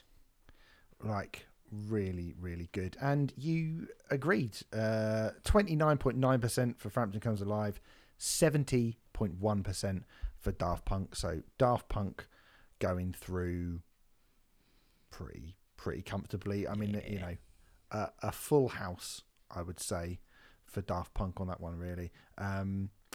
This next one, we've only got 2 more spaces to fill. This next one is a right bastard. Yeah. Talking Heads, Stop Making Sense versus Metallic KO by the Stooges. This is massive. Talking Heads, oddly subversive, unique live album and concert film from 1985. I mean, we have to ignore the visuals on this because it's the album. But if you watch the film, it's fucking amazing. But it doesn't matter anyway, even if you don't see the visuals, because Talking Heads make their own compositions into these it's all very different. Yeah. And like these reimagined, odd, artsy versions of their kind of greatest hits. Again, there is a bits and bobs missing out here, but really from this period, you'd be like, I want Psycho Killer, I want Burn Down the House, I want, you know, Once in a Lifetime. That version of Take Me to the River by Al Green, ferocious, at the end is absolutely incredible. And it's against, like, this is an interesting one because the Stooges Metallic KO, Iggy versus the Egg Chuckers, the final ever Stooges show, before they split and then reformed in 2003, captured in raw, harsh, nasty, confrontational style in Detroit in 1974. The first half is actually a show in 1973, but this is the last show from 1974, released in 1975. So different to the Talking Heads show. And isn't it weird because these are essentially both punk bands? Yeah. Yet these 2 albums could not be more different. 2 definitive punk bands, you know. One, well, I mean, the definitive punk band perhaps in the film of the Stooges, certainly for Proto, apart from maybe MC5. Oh, God. Yeah. I mean, it's so different in so many ways. You know, the Stooges one is straight ahead, raw, as aggressive as that band could ever be. Talking Heads is a measured, interesting kind of, reinterpretation, a deconstruction and reassembly of everything that they were known for. I basically just have to go with what I enjoy listening to more out of the 2 of them. And basically, for me, purely on audio fidelity, I have to give it to Talking Heads on this one. And it pains me to be mean. Well, not mean. It pains me to knock Iggy out in the early stages, but it's got to be done for me. Yeah, I think, you know, the Stooges Metallic KO is incredible. The hardest working band in the business. Yeah, I think it drops a few marks because they just bin their set off, which I assume would have included, you know, songs like Loose, TVI, Now I Want to Be Your Dog. I think some of those songs are on the expanded 1988 version, but none of which are aired here. And instead they just do, we'll fucking give you Louie Louie after they're getting like light bulbs and eggs chucked at them. Yeah. So there is a lot, like it's got that friction and intensity of the Stooges at their most intense. That kind of genuine one-off thing makes this a proper classic, but Talking Heads Stop Making Sense is without question in the conversation to win this whole fucking thing. Because fuck yeah. Everything about this, are they the definitive versions of all these songs? I don't know, but they're certainly like the oddest, most unusual, most surprising, like brilliantly realized versions of them. I think, I would probably go with Talking Heads, and 58.4% to 41.6% agrees with you and I, Sam. Yeah. And for that reason, I think Talking Heads go through. That's another of the absolute toughest ones that we've had in here. Yeah. Yeah, not good Not good at all. Which brings us to our final round, which is Ramones' It's Alive versus Depeche Mode 101. So, on one hand, I mean, this is quite a different matchup, really, isn't it? Yeah. It's the 1979 live album from punk legends Ramones, where they're at their real best, I think, live. You listen to that live stuff, so fast and aggressive and harsh. Recorded in London 1977, this is a vicious document of the band at their fastest and wildest, making all those songs sound spikier than they were in their studio form. And when you look at the track listing as well what we've got, 28 songs here. 28 songs performed in under an hour. Mental. Classic Ramones. Rockaway Beach, Blitzkrieg. Chucking out Blitzkrieg Bop as the third song. Yeah. Fucking brilliant. She is a punk rocker. That version of Surfing Bird. I don't want to walk around with you. Do you want to dance? Judy is a punk. Susie's a headbanger. Let's dance. Now I want to sniff some glue. We're a happy family to a close as well. It's hilarious. But the Ramones back catalogue is full of absolutely brilliant songs. And there's a few missing from this. There's a few that you would want to add on. I'd say this does later in their career. Yeah, I mean, this does pretty superbly represent the best of their stuff. There are definitely some choice cuts from latter material that I think could get in there, particularly some of D.D. King's solo stuff. Banter.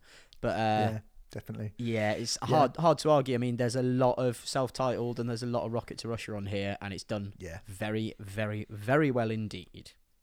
Versus Depeche Mode 101, the 101st show on the band's Music for the Masses tour, finding them at the huge 50,000 plus capacity Pasadena Rose Bowl in 1988, and they absolutely fucking smash it. I mean, this is important. So it's 1989, isn't it? Not 1988. I said 1988. No, it's actually 1989. My fault. The Electro Woodstock, as it was referred to at the time. For me, I think you get the definitive version of Everything Counts, and maybe even the definitive version of Never Let Me Down on here. You can also hear a crowd going absolutely mad for it. It is a landmark gig, but no Enjoy the Silence, no Personal Jesus, no Policy of Truth, no Barrel of a Gun, no In Your Shoes, no It's No Good, no Where's the Revolution, no Precious, no I Feel You. There's a lot missing from the Depeche Mode that we know and love today. There's a lot missing, but for my money, we also get the definitive version of Stripped, of Black Celebration, Never Let Me Down Again, Master and Servant. I think the only absolute highlight, because this is one of the best bands playing some of the best songs ever at, kind of unhinged levels of live hedonistic abandon. I mean, Garn at times on this, actually just screaming out into the audience. It's I mean, not quite like Napalm Death, but he does it, and it feels dangerous. It feels live and dangerous, so to speak. But something like People Are People, you can't fuck with it. I'm almost loath to pick Depeche Mode for this one because I don't want to have to decide between them and Talking Heads, but it's got to be 101 for me, man. For me, it absolutely is. I mean, look at that fucking set list. Pimps Behind the Wheel, Strange Love, Something to Do, Blasphemous Rumours, Stripped, Somebody, The Things You Said, Black Celebration, Shake the Disease, Pleasure Little Treasure, People Are People, Question of Time, Never Let Me Down Again. This last four, Never Let Me Down Again, Master and Servant, Just Can't Get Enough, Everything Counts. Fucking hell. That is great. You voted 47.4% for Ramones, 52.6% for Depeche Mode, and I think that means Depeche Mode go through into the last 16, which we're going to talk about now. We're going to try and bust through these because we've already been going for a long time. We've got to get through these. So we've just sort of discussed the albums. You know what we think about them. This is where we have to cut you out. We didn't get a chance to do your chats, but we will still keep what you said in mind when we do this. Like if there's a very, very popular album, we might refer back to the poll we did. MC5 versus Metallica. I like Metallica more. Yeah. I think it's a proper one-off, and it's unique and it's unusual. You mentioned a few of the weaker moments in it. I'm not sure there is a moment as definitive as Kick Out the Jams Motherfucker on Metallica S&M. Nope. But then saying that, I do prefer it to MC5. What are you saying, Sam? Oh, yeah, that's a tough one. I will give it to Metallica because, yeah, that version of the Outlaw Torn, I mean, that alone just about swings it in terms of enjoyment. I think for impact, you cannot deny MC5. I mean, you don't get Metallica without MC5, do you? I think they would probably pick pick a lot of things. Well, yeah, you don't get a lot of things, but yeah, a lot of things. You know, I'm pretty sure that the discharge listening James Hetfield would choose MC5 over S&M, but I've got to go with Metallica on this one, man. I think I'm going to go with Metallica as well, just because I prefer it more. Yeah, I think the impact of Kick Out the Jams as an album, but it is really down to it's the title as track. Great as some of those other songs are, it's that title track has been so hugely influential. I think the breadth and the scope of and the and as well like the bravery to go and get Michael Kamen in to do an orchestral thing with a a thrash metal band. Metallica at it's not Metallica at the peak of their powers, but it's Metallica at a very, very high level and a creative peak, I would argue, and doing something very, very creative. So I'm going to say Metallica, knockout, Kick Out the Jams. Biffy Clyro versus Queen. I think it's Queen, isn't it?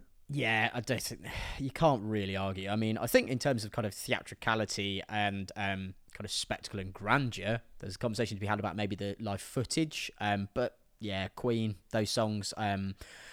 No shade on Biffy Clyro at all, who I absolutely adore. But Queen's music in the UK is going to endure even longer than their biggest songs. It is, and it's them going back to the place where that absolutely iconic thing happened. I think Biffy. I maybe might not have if it had been up to me to sort of go like what I generally consider. You never see Revolutions Live at Wembley talked about in any lists of the greatest live albums ever. And if that that you might think that's really harsh and unfair and whatever, and maybe it is, but I think it has to be Queen, really. Yeah, Queen at Wembley Stadium with that set list. Like, it's just too iconic, isn't it? Yeah, the Biffy album is very strong indeed, but yeah, it's Queen. It is Queen. Mm-hmm. Yeah. Right, this is hard. The Who versus Thin Lizzy.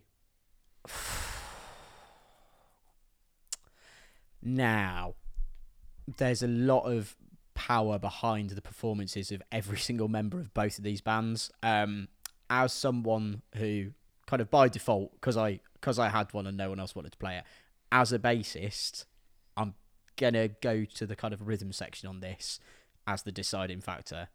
And I can't say no to John Entwistle and Keith Moon. Yeah, you've made that easy for me there, Sam, because I think I didn't want to have... I had a feeling you might pick Thin Lizzy. I think the question of overdubs on Live and Dangerous just means that the Who get the nod here. Yeah. The Who live at Leeds is fucking incredible, and Thin Lizzy Live and Dangerous is amazing, and I don't really care that there's loads of overdubs to it because it just sounds brilliant. And those songs are fucking amazing. There's a couple of songs on, like, if we're being really harsh, there's a couple of songs on Thin Lizzy Live and Dangerous which probably aren't quite as iconic as everything on the Who live at Leeds. Yeah. And I do think the Who, but then I do also think the Who live at Leeds has more stuff missing from it than Thin Lizzy Live and Dangerous. But something like that. Jailbreak's not on Live and Dangerous, so that's got stuff missing as yes, well. It is. Basic. It opens it. Oh fuck yeah! What am we talking about? Yeah, no, hold on. What am I? No, I can't remember what I was thinking of. Don't worry, they're out anyway. Sorry, Phil. Phil. Out anyway, sorry, Thin Lizzy. Yeah. Right. Nirvana versus Motorhead. Oh, I mean, sonically, the two diametrically opposed. Very different. Yeah. Yeah. Very different. Oh God, do we take the livest live band's definitive statement, or do we take the swan song of the most important band since the Beatles? I'm going with Nirvana. Yeah, I think it's, again, like, Motorhead are a very, very important and influential band, and this is an incredible document of them at their absolute zenith. Yeah. But Nirvana Unplugged is just so unlike pretty much anything else that we have to talk about in terms of like how iconic it is. Just, you know, Kurt, that green thing that he was wearing, the pictures of him, that scream at the end, that, you know, the camera. I know we're not supposed to be thinking about the visuals as well because it's not fair because you don't have the visuals of Motorhead. That set list is fucking phenomenal. And the fact that it nearly didn't happen, like in the rehearsals, they were struggling for so long to get like Grohl to kind of the way he played. I mean, him having to pare himself right down so that it worked as an acoustic set. I mean, the fact that we nearly didn't get this album, I think makes it all the more special that it's pulled off so brilliantly in one go. Like, yeah. Yeah, it's got to be Nirvana. I think this, for me, is a really tough one. Johnny Cash versus Alice in Chains Unplugged. Oh, I'm going to say it straight away. To me, I know Johnny Cash is broadly considered the classic and one of the greatest live albums ever. It has an energy about it which is very, very unique. It's not the best performance. That's allowed to happen. You know, it's not the best performance, but I think that's fine. But I think Alice in Chains Unplugged is literally perfect. Yeah. Again, you know, like both of them are settings that are very, very hard to replicate. I think Johnny Cash at Folsom is very hard to replicate. I think Alice in Chains Unplugged is impossible to replicate. It's not. Yeah, it's the setting. It is the circumstance. It is the reinterpretation emotionally of their own songs, particularly Lane. I think if we were talking about if there were an American Recordings live album that we were considering, well, if there was one at all, then it might be a different conversation. Because of, you know, Cash. I mean, you listen to his cover of Her. He knew the kind of the end of his immortality was nigh, just in the same way that Lane does. Like, Lane knows he's not far off gone, really. I mean, he is basically already gone, just not physically. Yeah, Alice in Chains. I'm not looking forward to the Battle of the Unpluggeds. No. Well, we might not get it, so don't worry about it too much. Bob Marley versus Sepultura. Very, very similar. You know, Max Cavalera used to get compared to the sort of metal Bob Marley quite a lot. Look, I love Sepultura. They're probably my favourite. That run of 4 albums is probably my favourite 4 metal albums back to back when they were doing it. All the stuff from that. So it is absolutely amazing. It snuck in here because we kind of needed one more, and I was like, well, that is an important document of a very unique thing. I think it's brilliant as well. I think it's very, very good. I don't think it can beat Bob Marley personally. No, it can't. As I've said, I'm not, you know, massively au fait with Bob Marley or really, you know, the kind of the genre in which that he absolutely defined.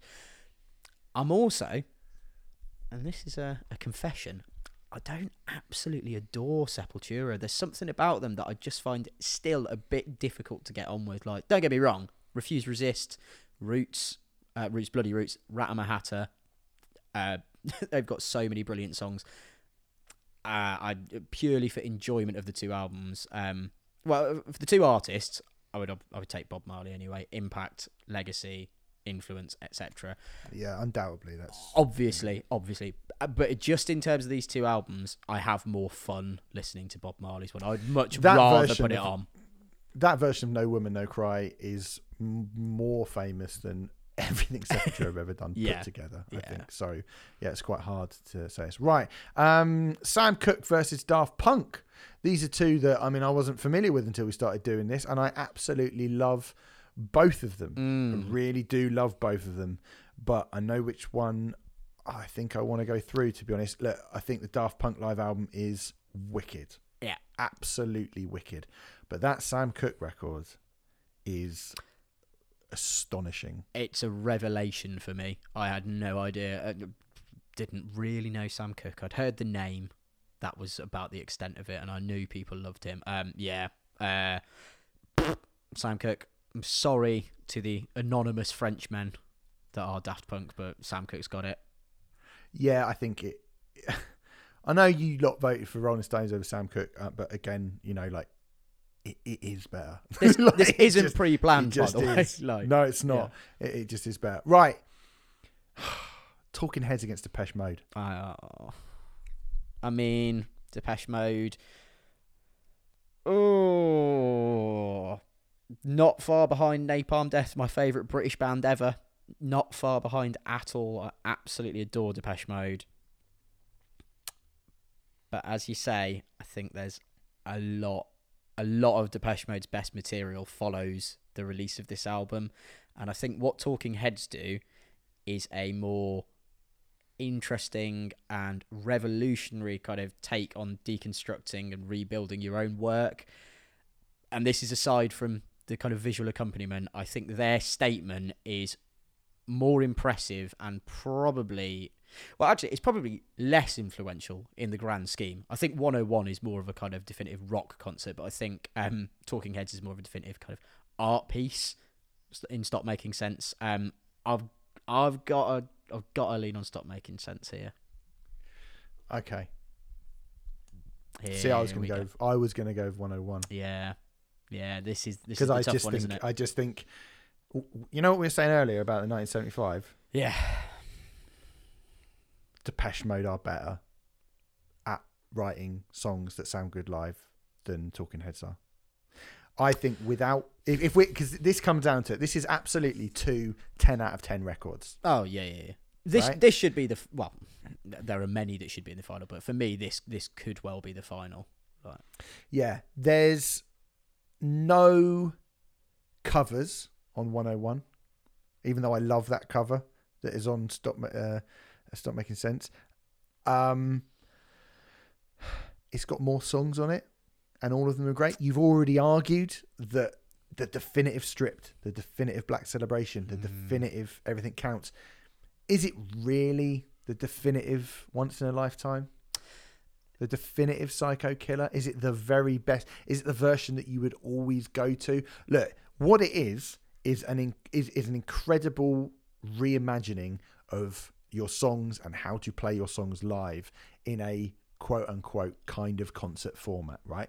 And change the format of how that happened. But when you sit down and put the record on, as good as it is, and it is great, it is amazing, I think that Depeche Mode is just better in the same way as I think Alice in Chains is just better than Johnny Cash.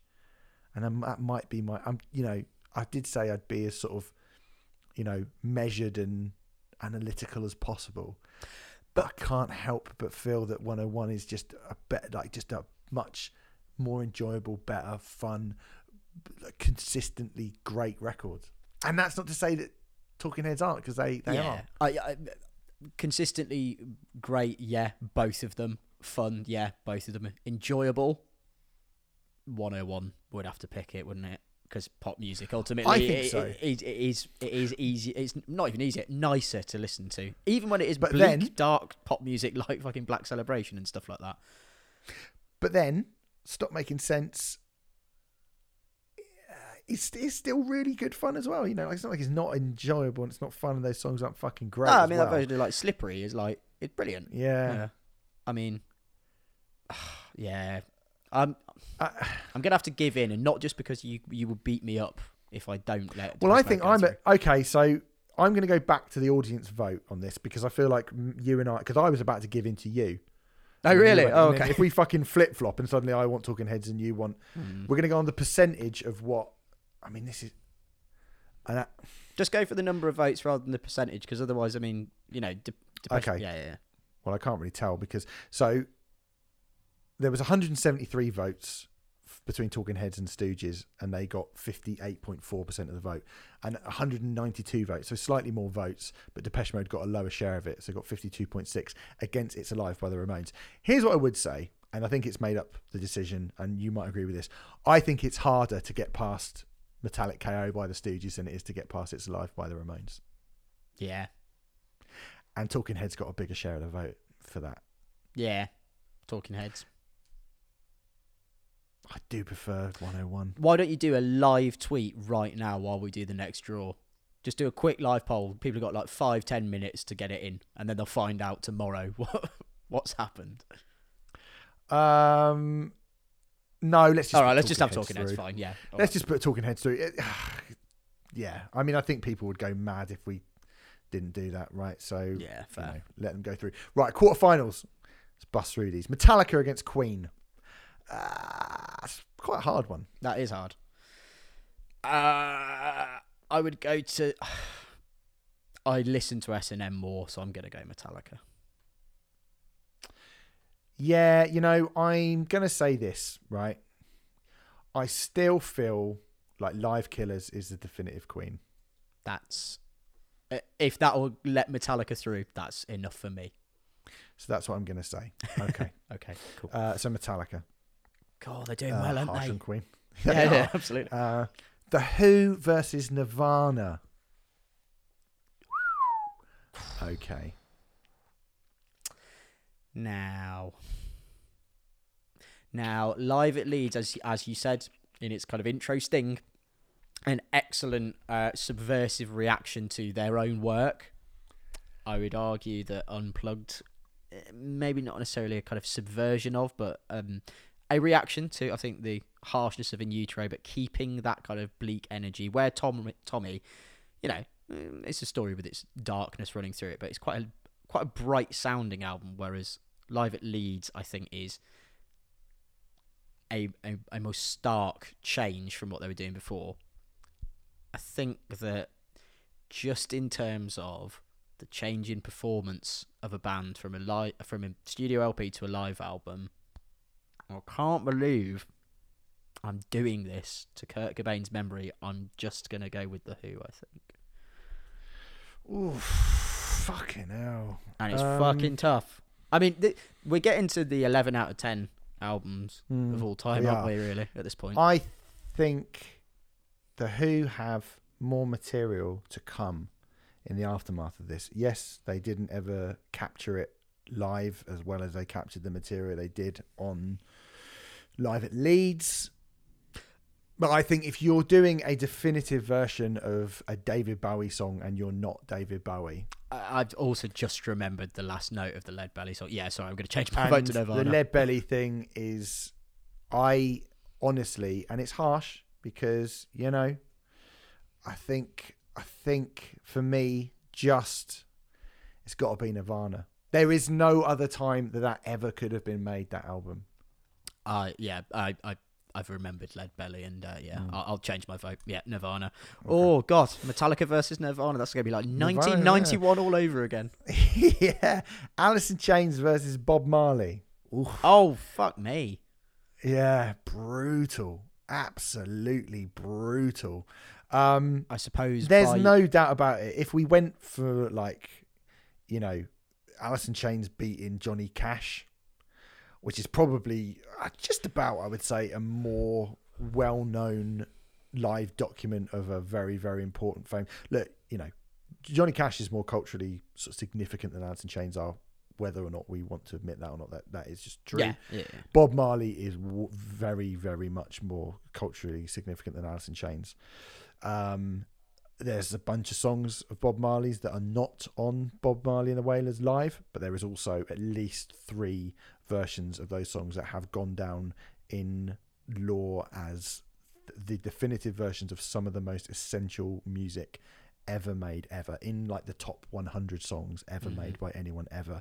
I'm not sure Alice in Chains have that, but what they do have is the same thing as Nirvana had, albeit for a smaller group of people. And for me, musically, I think Alice in Chains Unplugged, as I said before, is actually better than Nirvana Unplugged. And I think Nirvana Unplugged is fucking staggering. So I'm at a real loss here, basically. I'm really annoyed that you said that, because I was going to say I can't choose and I was going to let you just do it and I'd just nod and agree. Oh my God, it's the luck of the draw, innit?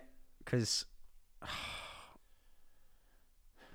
ultimately, which one do I prefer listening to? I've listened to Alice in Chains a lot more, but I think I'm going to have to go with Bob Marley and the Wailers. I think it's a nicer space to inhabit. And, music doesn't always have to be nice to be enjoyable. And to be fair, by your own rationale for picking Nirvana in that last round, it is I know Alice in Chains would go on to do more stuff, but as we knew them then, it was the last we ever heard from the Lane Staley era.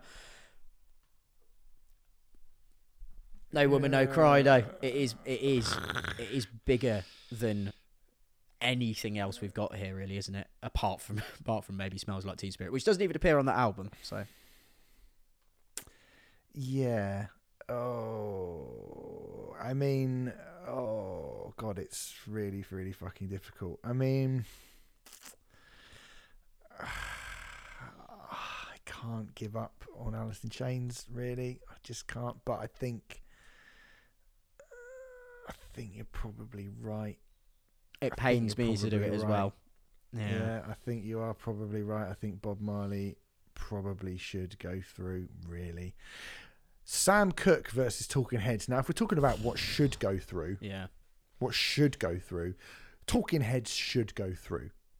Because this is a Sam Cooke album that sat on the shelf for 25, 23 years, 22 years, and no one had heard it, and it's recorded at a little club in and amongst his fans and blah, blah, blah, blah, and all this, and it's just him performing his stuff, right?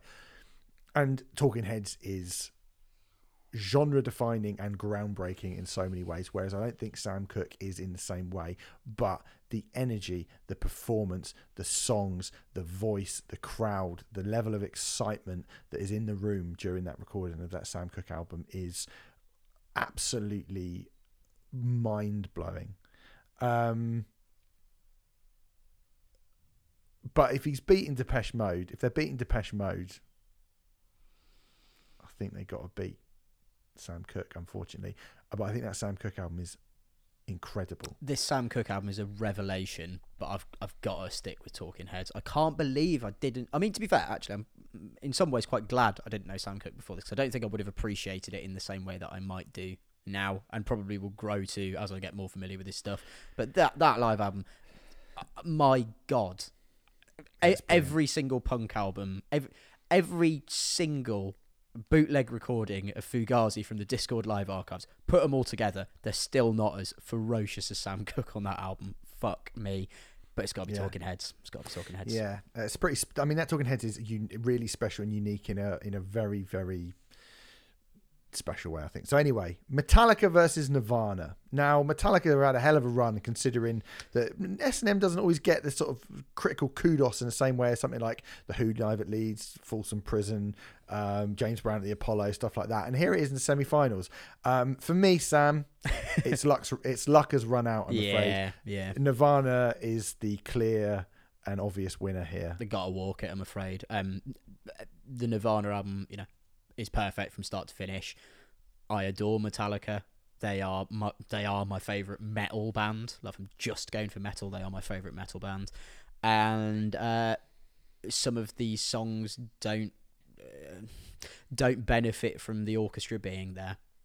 So it's Nirvana, because it's flawless. I think so, yeah.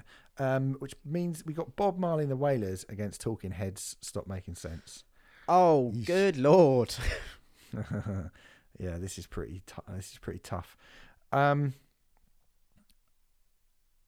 going to say Talking Heads. And I'm going to say Talking Heads purely because the first half of the Bob Marley album is amazing. I don't think it's got quite as huge, iconic songs as the second half, which is, if we were talking about like side 2 alone, that would probably win. Track 1, side 2, overall, podcast. Yeah. But when you look at that, Psycho Killer, Swamp, Slippery People, Burn Down the House, Girlfriend Is Better, side 1 of Stop Making Sense, which then goes into Once in a Lifetime, What a Day That Was, Life During Wartime, and Take Me to the River. I think it's just consistently... We've now come to a place where No Woman, No Cry has songs where you can go, yeah, but what about Once in a Lifetime? Yeah. I think we've now come down to a point where we can't... I've just got to go with personal preference rather than objectivity or, legacy or anything like that, because, we are talking about the best live albums ever, quite literally. That's the aim of this episode. Yeah, Talking Heads. Right, okay. So that gives us a final of Nirvana MTV Unplugged versus Talking Heads Stop Making Sense. Initial thoughts on that as a final, Sam? I mean, looking at it, I think in terms of the ones that I knew prior, I think there weren't many that I wouldn't have been happy with taking the top spot. Really, I think I have my preferences. Obviously, I would say the two that we have here are two of the four that I feel are most deserving of winning, and it would be Nirvana. The other two, well, obviously Nirvana and Talking Heads. Depeche Mode and Alice in Chains would be the other ones, I think, for me, for my money. And actually, having heard it now, Sam Cooke as well. Sam Cooke, I think, would have been. I mean, the Who live at Leeds, James Brown at the Apollo. There are plenty here that would have been kind of worthy of winning it. I mean, to be honest, I think there's like 5 or 6 that shouldn't have won it, and everything else I would have been pretty happy with, really. Yes, we've picked some pretty good ones here.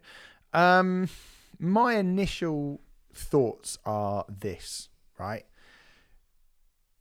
If you do something really, really, really, really unique and sort of forward thinking and groundbreaking, that is brilliant. And you're probably mentally, artistically only ever in a space to do that a few times at certain points of your career, and that's great. But also, if you do that, maybe not to such a great extent because the format that you're changing your songs in already exists, like an unplugged set, for example, but then circumstances surrounding it in the aftermath, in the build-up, in sort of legacy of your band, change the context of that set and make it so that it is truly, truly, truly a one-off moment. I think you have to sort of err towards a direction of that piece of work.